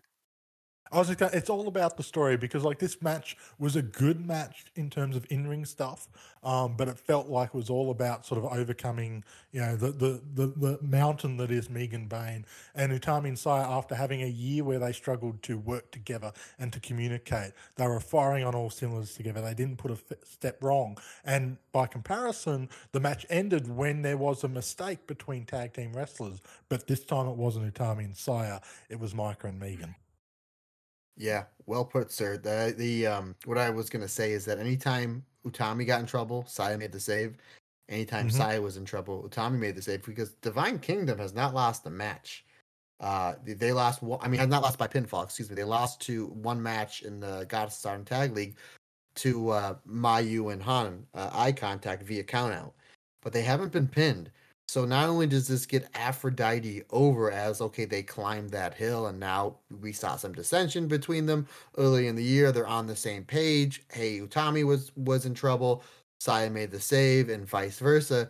But then also you have somebody in this match that's going to in Micah, somebody that in this match that's going to Dream Queendom to main event. So you keep her strong, not only by not taking the pinfall, but it was her 360 clothesline that hit Megan Bain that allowed Utami to hit that beautiful German suplex for the pinfall. So it's like not only do you keep Micah strong by not eating the fall, you keep her strong because she had an offensive move that affected the finish. So you had to throw that in the psychology of the minds of the people watching. So I thought it was very well done. Was it Thunder Rock versus Kyrie Mako Satomaro? No, not by any means, but it was a simple story to tell that showed, okay, these are our tag champs going into 2024, and we're going to push the heck out of them. And they're always going to be a little bit limited because obviously if you want the best match possible in that situation, you'd be closing out with Micah, probably doing Micah Utami because anytime they're in the ring together, they're putting magic. Megan Bain forces you to tell a different story, which maybe isn't as kinetically exciting, but you have to protect Micah heading into Dream Queendom. She can't be taking the pinfall there. So I think the movement from maybe telling just a 5-star caliber match technically to a match which delivered on every front story-wise was the right call there. Definitely. And how good is it to see Saya back in the ring? No, there's nobody else like her in Stardom. I loved how she was like, while she was off, maybe I'll have to change my style up a little bit. Don't take too many risks. And then that first Kurikan back, she's doing springboard planches into the outside. And then she's doing all the stuff she was doing on this match too. She worked us well there. Like their gear is always great. So that's one thing. Stardom is like on a completely different level than everybody else with the gear. How they're able, even like Azumi, when Azumi's like by herself, especially with Utami and Sai being injured, she comes out with completely different gear, like the orange and the white. But then when she's on these shows with her fellow Queen's Quest mates, she back to the all purple because everybody kind of has a color. Like even Momo had the blue, Sai has the green. Azumi has the purple, Utami has the red. So I thought that was really cool when she first switched up her game. Like, it looks really cool. But me as a diehard Queen's Quest fan, I associate them with colors. But now it's like, oh, that's when she's just working singles. Okay, even to the point like Saya with this new robe, when she did her pose in the ring at Korakuen Hall for her return, you just see the feathers go everywhere, and she's trying not to sell it, and then she just starts laughing. I thought that was great. But yeah, I mean they look great. Their gear look great before.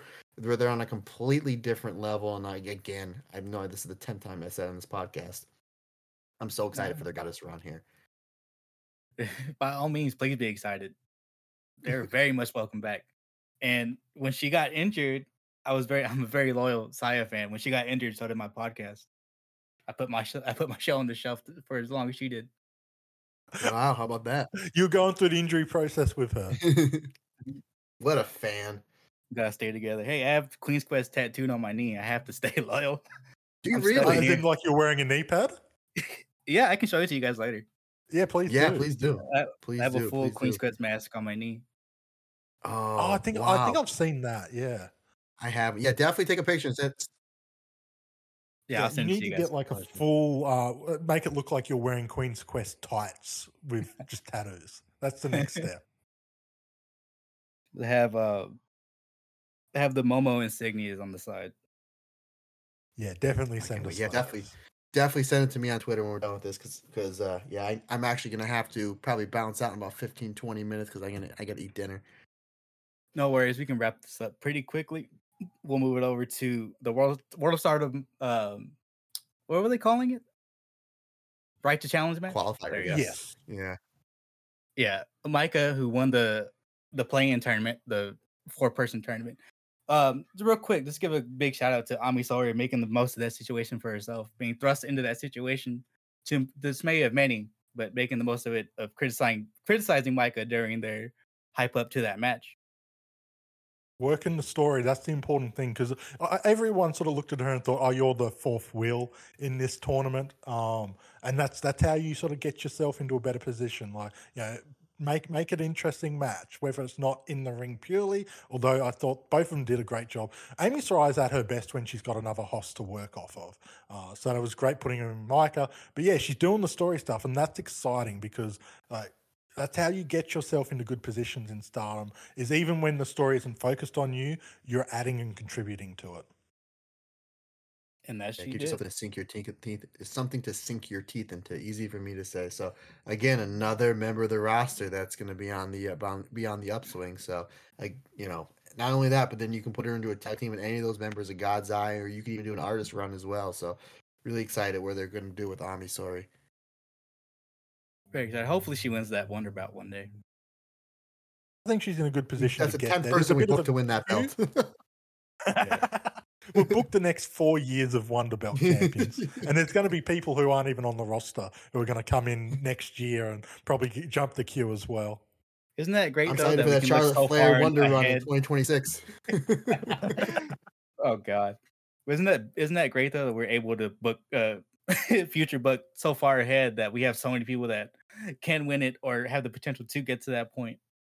Oh yeah, it's ridiculous. Like, I remember this time last year, I'm like, okay, so Starlight Kid's winning the Cinderella tournament, and then she's going to go on and win the white belt from Sai Kamatani. And right now, other people have taken the Disney Fast Pass and are ahead of her.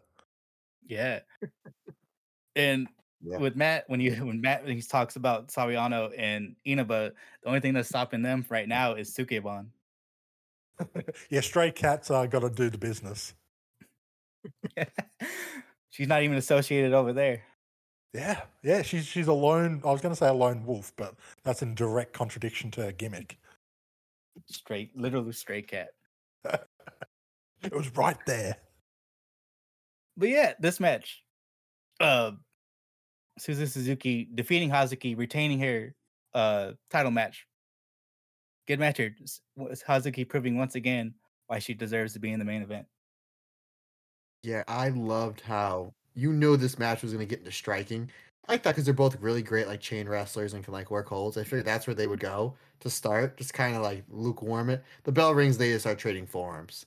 And then Hazuki goes to her Oedo Tai ways and was like, let's take this to the floor.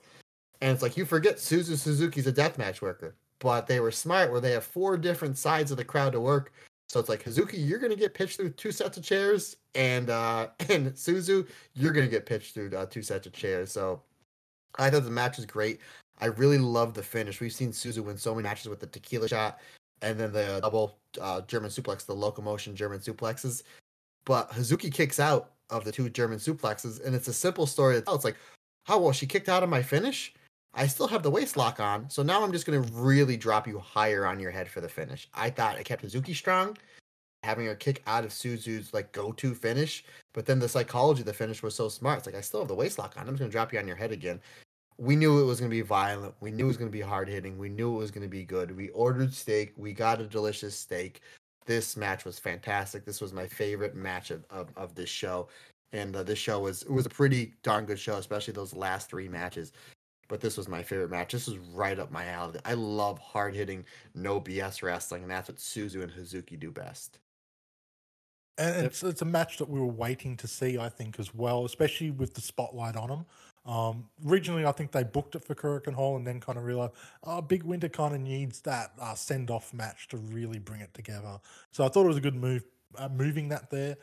The crazy thing is, they've both got another gear. Like, put these two in another match in a different situation. I think we're going to get something even juicier from them, which is both scary and incredibly exciting. Suzu wins the red belt. I mean, there it is right there. Build Hazuki back up. You know, maybe that's a match you get up. Usually they do a pay-per-view there in May, June in Fukuoka. I mean, you can do it there, which that's why I think Hazuki's going to win the white belt. Fingers crossed. But at the same time, you can run that match there as well, and then you'll get to that next gear.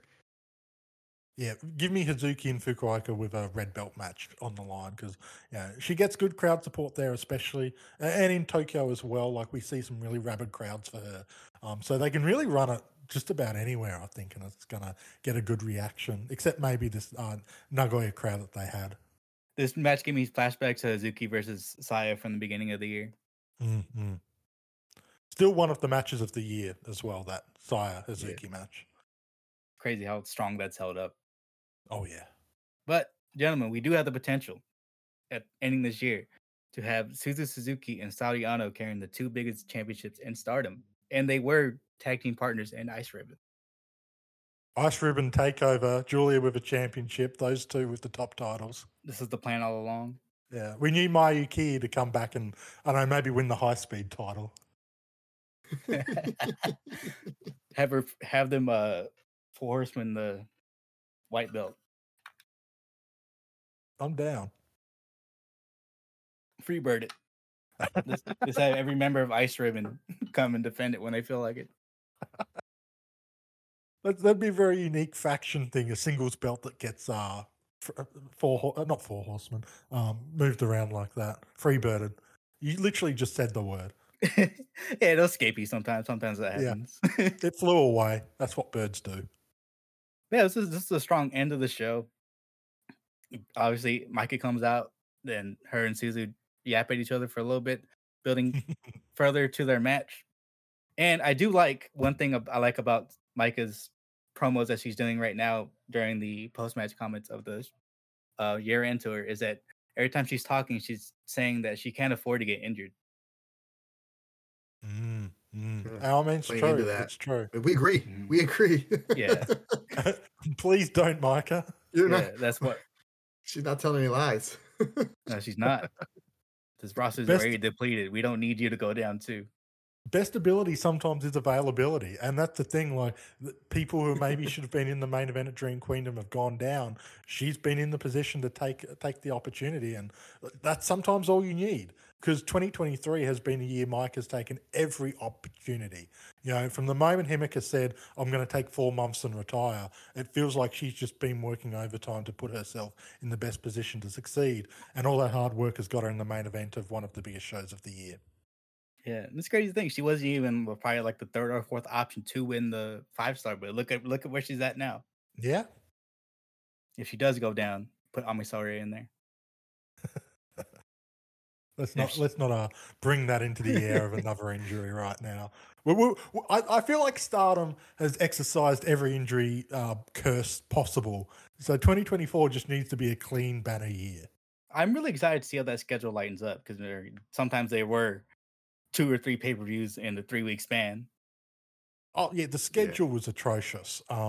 Whether you're looking at it from a fan trying to buy the pay-per-views or a worker trying to work all those big shows, unfortunately, we probably won't see it change till late February, early March because we don't know how far in the future they book all these venues. They've announced up to mid-late January, but obviously that's just the stuff that's been announced. But I am looking forward to seeing them getting to work. Let's be honest, a normal schedule. It'll be good because it's gonna feel so good to see them all be fresh and ready to go. Yeah, less tape all over their bodies. Yeah, because you gotta think about like between these these schedules, like these tour schedules they do, plus the YouTube stuff, the showcases, and the showcase is dead, I think. New Blood, and then you got all the specialty pay-per-views, like they had that tag with the Dream Tag one. There's a lot of stuff they can cut out, or at least have now, and cut other uh house shows out. Mm-hmm. I do hope they bring back the Dream Tag stuff though. It's a really fun kind of non-canon show, and the crowd turned up for it as well, which is encouraging. I'm totally voting for Momo and Azumi as a tag team for that next year. By the way, I'm putting all my chips into a reunion one night only of Momo Oz. For what it's worth, I voted for that when they put the voting polls out there. I was with you. What a great tag team. My opinion, the greatest tag team to in Stardom to never win the tag belts. Much I love me some Arisa and Tam as Dream Shine. I bow down to the queens as much as possible. But yeah, Momo and Azumi, I'd love to see that at least one more time. Man, I was even talking about that a couple years ago. Like, what if they just did that for the tag league, where you just have two people that aren't in the same faction tag with each other? Well, they nearly had to do it this year with all the injuries. They should have just done like a massive roulette wheel and go, okay, this person's teaming. This person, okay, cool. Why not? Because, I mean, Lady C, every year she's teamed with someone else outside of her faction. And you know what? She's made it work. She has a lot of friends. And the fact you're supposed to, if you remember when the brackets were announced, Kasai was injured, she's supposed to team with Utami. So she's like, yes, I get this main eventer. And then Utami goes down. And if you do watch, one of my favorite tag teams ever is the Holy Demon Army, Kawad and Taue. When they would do the tags or six-person tags, they would do the Holy Demon Army finish, which was, if you remember that they would do the choke slam and backdrop driver. That's, Taue would have the choke slam and Kawad did the backdrop driver. So Lady C would grab somebody by the throat and Utami would give him the backdrop driver. And I'm like, oh, they're literally taking one of my all-time favorite tag team finishers. So I was like, they're going to be in the tag league. We're going to see some Holy Demon Army finish. And good for Lady C for finally having a steady tag partner. Then it was like a week later. It's like, Utami Hayashishita is injured. I was like, oh. Not again. The rule is she can't team with Queen's Quest in the tag league. So Rossi, next year, don't book her with anyone in Queen's Quest because you're asking for an injury. Hopefully everybody stays healthy next year. Yeah. But do you remember when Momo Oz and J.K. Green were busting out the 3D?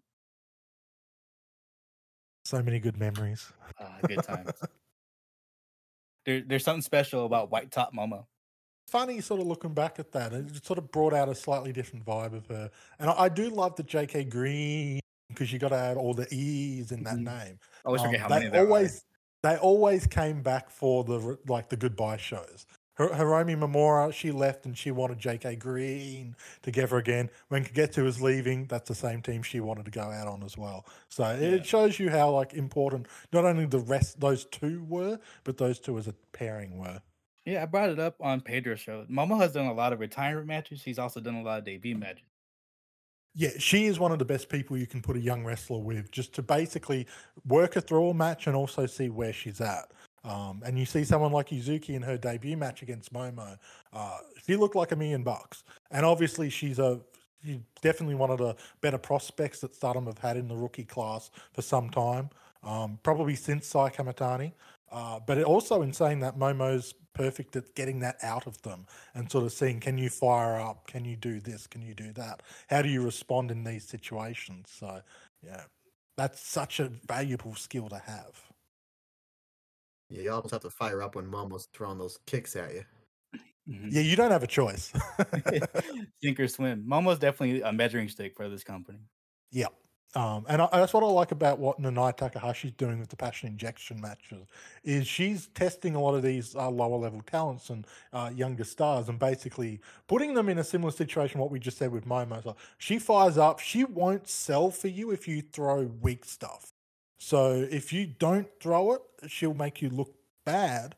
But if you throw it, she will make you look good in response. And, I think that Saida and Lady C and Ruaka have all had career best matches in these passion injection matches from Nanai. The psychology of the selling is if I'm having a match with you, Trent, and you throw a punch at me and it looks terrible and I sell it, then who look bad? It's me. Yeah. I look bad. Like, what a wimp Matt Turner is. Trent threw this punch. It looked like it couldn't break an egg, and Matt Turner's on the ground. So, yeah, that's what I mean. You see, Miyu Amasaki was like that for like her first year and a half. Was thrown in one of the worst forearms I've ever seen in wrestling. And I'm like, and nobody was selling it. I'm like, they shouldn't sell it. And then it's like, I think it was like Utami or Azumi probably took her aside and was like, I can literally teach you how to throw a better form in about 60 seconds. And now you see you're starting to come along. But yeah, that's the whole thing of the selling is if you see somebody throwing in a parrot punch or something and they go and sell it, then you're literally seeing through the tricks and it's going to take the audience out of the match. And Miyu Amasaki is another one who's had a really improved performances in the past probably 6 months or so. It's been great to see her with O2 Line and Azumi, but even outside of that, I feel like it's really starting to click, which is encouraging. Absolutely. And another person that's had a really big turnaround with their striking is Mina.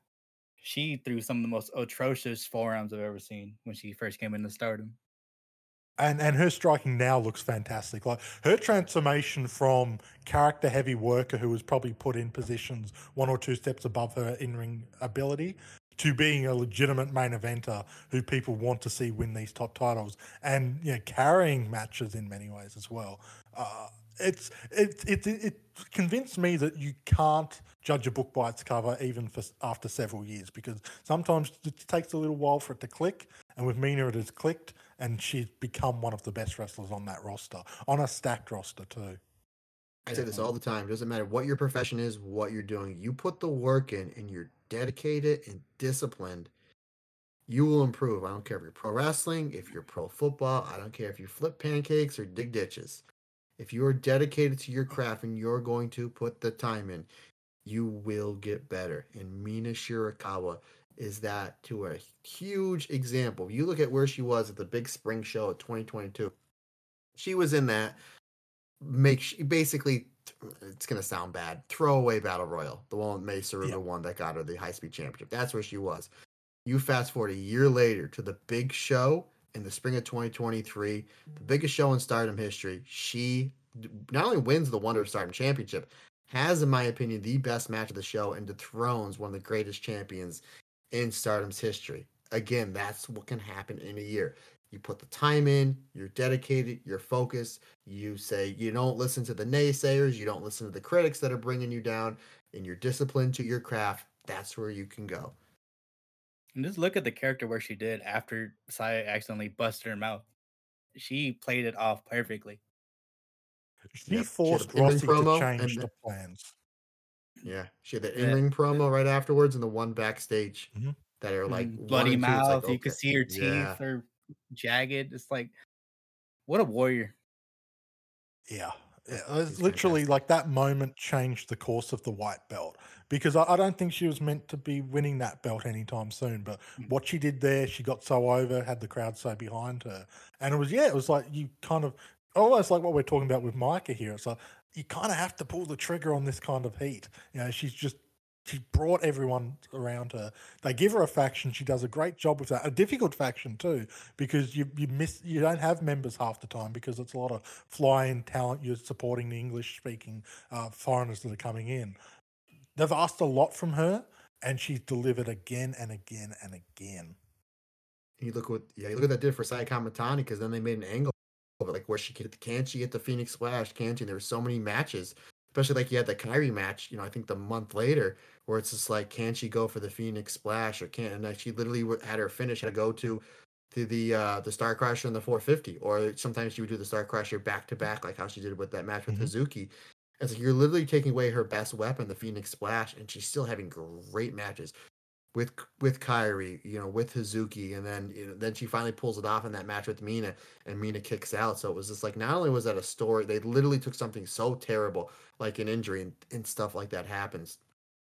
And the crowd blew the roof off on that moment when the Phoenix Splash hit and then the kick out. Like I was there in the building for it, and the whole crowd just absolutely erupted. It was one of the, just like we talk about those big reactions here and there on this episode. That's one of them. And after that moment, the crowd was just nearly on their feet for the rest of that match.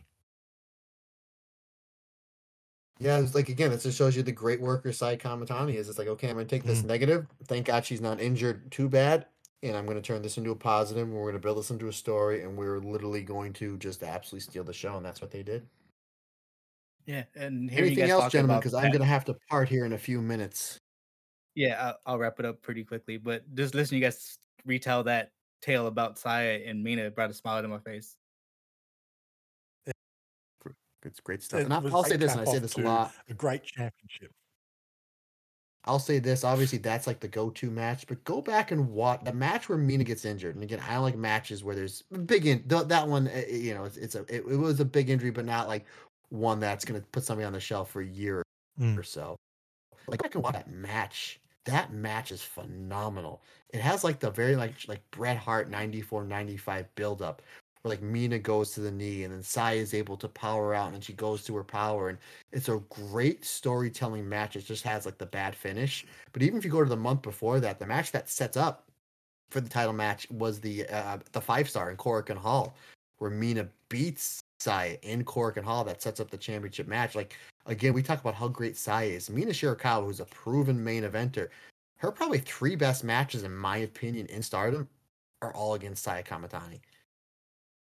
Yeah, I think the only one, like she said, the other match I would put up there is her one successful white belt defense the month after against Natsupoi.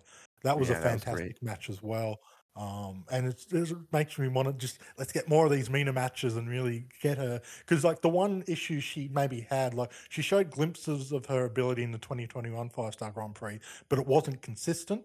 And then the year later, she was putting him in consistently in every time she was called upon. And now in 2023, it's all come together as well as you could ever hope. Sir, I agree. Okay, as we wind down here, just want to run off some news that's been going around. Miyu Amasaki will be wrestling Mesa Riga and Gata Move on the 10th Finally, of January. that was meant to happen ages ago. Trent will definitely be covering that, I'm assuming. Absolutely. On Choco Cast, if we do a quick plug, I've got a dedicated Gatto Move Choco Pro podcast, and yeah, very excited for that one. And of course, Jeff, who is at all of these shows, he can give us an on the ground experience.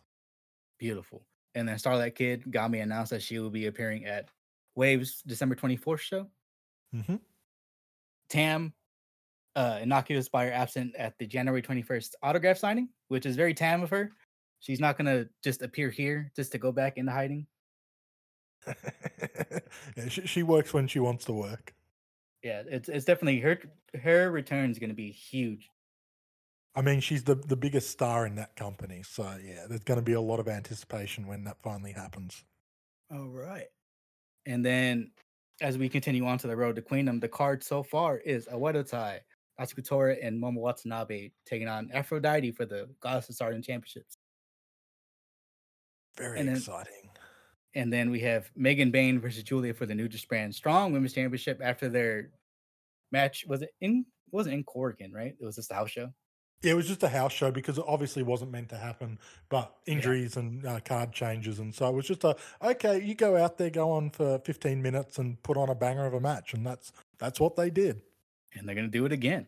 Mm-hmm. And then the Wonder Stardom Championship match, Sariano versus Mirai. Sariano's second crack. I think she's going to do it this time. I can't predict this one. I would like Mirai to have a bit of a longer reign because I think she's doing a great job. She's having great matches, but it's always she's always played second fiddle to something going on the show. Whether it's the Gold Rush ladder match, whether it's a World of Stardom Championship match, it always feels like she's second fiddling a bit. And I think there's more that she can give in this white belt reign. Yeah, even the match she beat Tam, who Tam was the red and white belt champion going into. That wasn't even the main event. It was the strap match with Soriano and Natsupoi, which God bless the two of them for having a gimmick match. And I'm like, how do you not put a World Wonder of Stardom Championship match on as the main event? I mean, back in 2018, Momo and Jungle Kiona was the main event over Io Shirai's last, official Stardom match. Like, you go back and look at that card, and Io and Mayu, the reunion of Thunder Rock versus Kagetsu and Hazuki, that wasn't even the main event because that's how well they value that belt.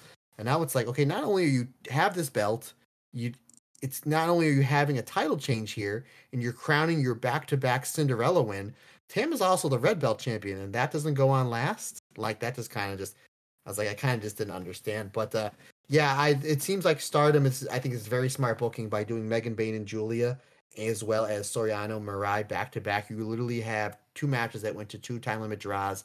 that got over huge. That were both great matches, instant classics. So it's like, why wait? Let's run it back now while it's still fresh in everybody's memory, and it's a match that people want to see again. Why wouldn't you want to see it again?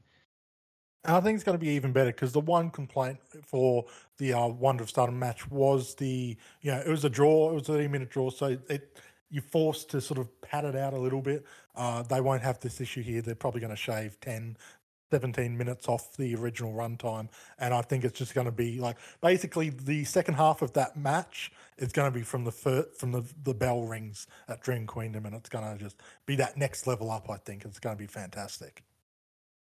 Yeah, it's gonna be a tough match to beat, but I think Suzu and Micah might be able to do it. Speaking of Gotta throw Suzu the and Micah, gauntlet down. See what I did? I gave you an easy segue, brother. Suzu Suzuki versus Micah for the vacant World of Stardom Championship. Either way, first time champion. Can't you win, tails win, you know? Yeah, either way, they can build so many different things with both of these people. I mean, if Suzu was supposed to win the belt at Gold Rush and Saiwa was supposed to win the 5-star regardless of injury, if that would have ended up playing out that way, they could have easily have renewed that rivalry between them that started in last year's 5-star. There's been a lot of build in that situation. We've seen anytime Suzu and Saya kind of in the same ring together, it feels like they go out of their way to do, head to head, kind of looking at each other, doing the perfect sort of photo opportunity that they love to do in Stardom. So yeah, they would have been calling back to that, and like hopefully, like if Suzu wins the title, they find a way to get Saya Kamitani into a main event match against her, because they've been doing great work and they have another gear to go. And yeah, that could end up being a match of the year candidate in 2024. 100%. And then finally announced Mayu will be making a return at Dream Queendom. That just makes everything a little bit brighter, doesn't it? Mayu coming back. Yeah. She'll probably do like a simple tag or trios match. She's got January 4th to focus on with the championship. Probably setting up who's going to face her there. But every Stardom show is better with Mayu's face on it. Definitely. She is an icon for a reason. Yeah, I would, if they don't have anything, obviously, because her big match is going to be the week after at that January 4th show at Tokyo Dome City Hall. But I would love to see a Stars versus Stars match if Kagama's healthy. I would love to see Eye Contact, Mayu and Han versus Hazuki and Kagama. I think that'd be a great match. That would steal the undercard by about 4 stars. And that's not knocking the rest of whatever the undercard ends up being. That's how exciting that is. Because the faction versus faction matches always go that extra bit harder. They were, now that I just kind of spit it out there, they were the main event of the first night of the Goddess tournament. Yeah. And it was fantastic. It was great. It was one of the matches of the tournament. Absolutely. Who was? And now that we're here, thank both of you so much for coming on. I know this is a long time in the making, but thank you both for your time. Matt, do you have any plugs you want to throw in? Of course I do. I am a plug machine. Folks, any questions, comments, anything that you want to talk about, best way to get a hold of me, Matt Turner OF, on the Instagram and or the Twitter. If social media is not your thing, and I completely understand, you can shoot me an email to stardomcast22@gmail is the best way to get a hold of me via the email. Folks, if you do get a chance, if you do enjoy the Stardom chat and you've not checked out the Stardom cast, what are you waiting for, folks? Just check out the Stardom cast. All the links are in all my bios on all my social media. Also, we have a YouTube channel that we're adding so much to as the YouTube channel is growing. And also, check out the Patreon. A lot of really good stuff there. Rob and I do an alternate commentary of a Stardom match that gets dropped every Tuesday, so one a week on that. As well as reviews, and the back catalog of the reviews is anything from Utami's red belt run to Kagetsu's red belt run to both Io's 2 red belt runs, to Saya Kamitani's white belt run, to Azumi and Starlight Kid, their respective high-speed championship runs. So there's so much in the back catalog on the Patreon, and we release a Patreon episode probably once every 3 or 4 days, give or take. So there's a lot of stuff there. And like I said, questions, comments, suggestions, Matt Turner OF on the Instagram and or the Twitter. Just send me a DM. I do a pretty good job of getting back to everybody. All right. And Trent, the floor is yours. You certainly are a plug machine. That was a smooth operation. Watch me botch it from here. So you can find me on Twitter or X at OneUpCulture. I have a few different podcasts going around depending on what you're interested in. I've got ChocoCast on the Wrestling Network covering Gatto Move and Choco Pro. I've got Ocean Cyclone Show with Ryan and Scott also on wrestling, which is kind of general Joshi. It's kind of meant to be evergreen content, a lot of games, a lot of quizzes, just fun content really. And also with Scott on the Count Out Podcast Network. Every second week we release Stardom Road, which is a historical podcast basically covering the history of Stardom over its 13 years and all the little things here and there. So if you're a new Stardom fan and want to get more information on what the Stardom was from before in the past, definitely recommend checking that out. I also do writing on Wrestle In. It's coming to the end of the year, so obviously there's going to be a lot of end of year content coming out.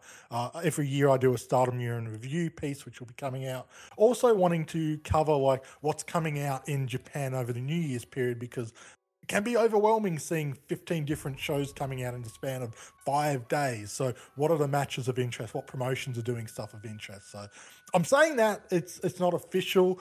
Hopefully by putting this out into the cosmos, I will actually get around to writing and releasing that. But there'll always be stuff popping up on Wrestle In with my name attached to it, for better or for worse. So if after listening to this podcast, you're not sick of my voice, not sick of what I'm all about, then there's stuff that you can check out from here.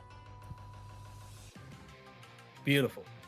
And as we close it out, hope both of you had a wonderful time here. I hope to have both of you on again in the future. But thank you guys for listening, and we'll catch you guys next time.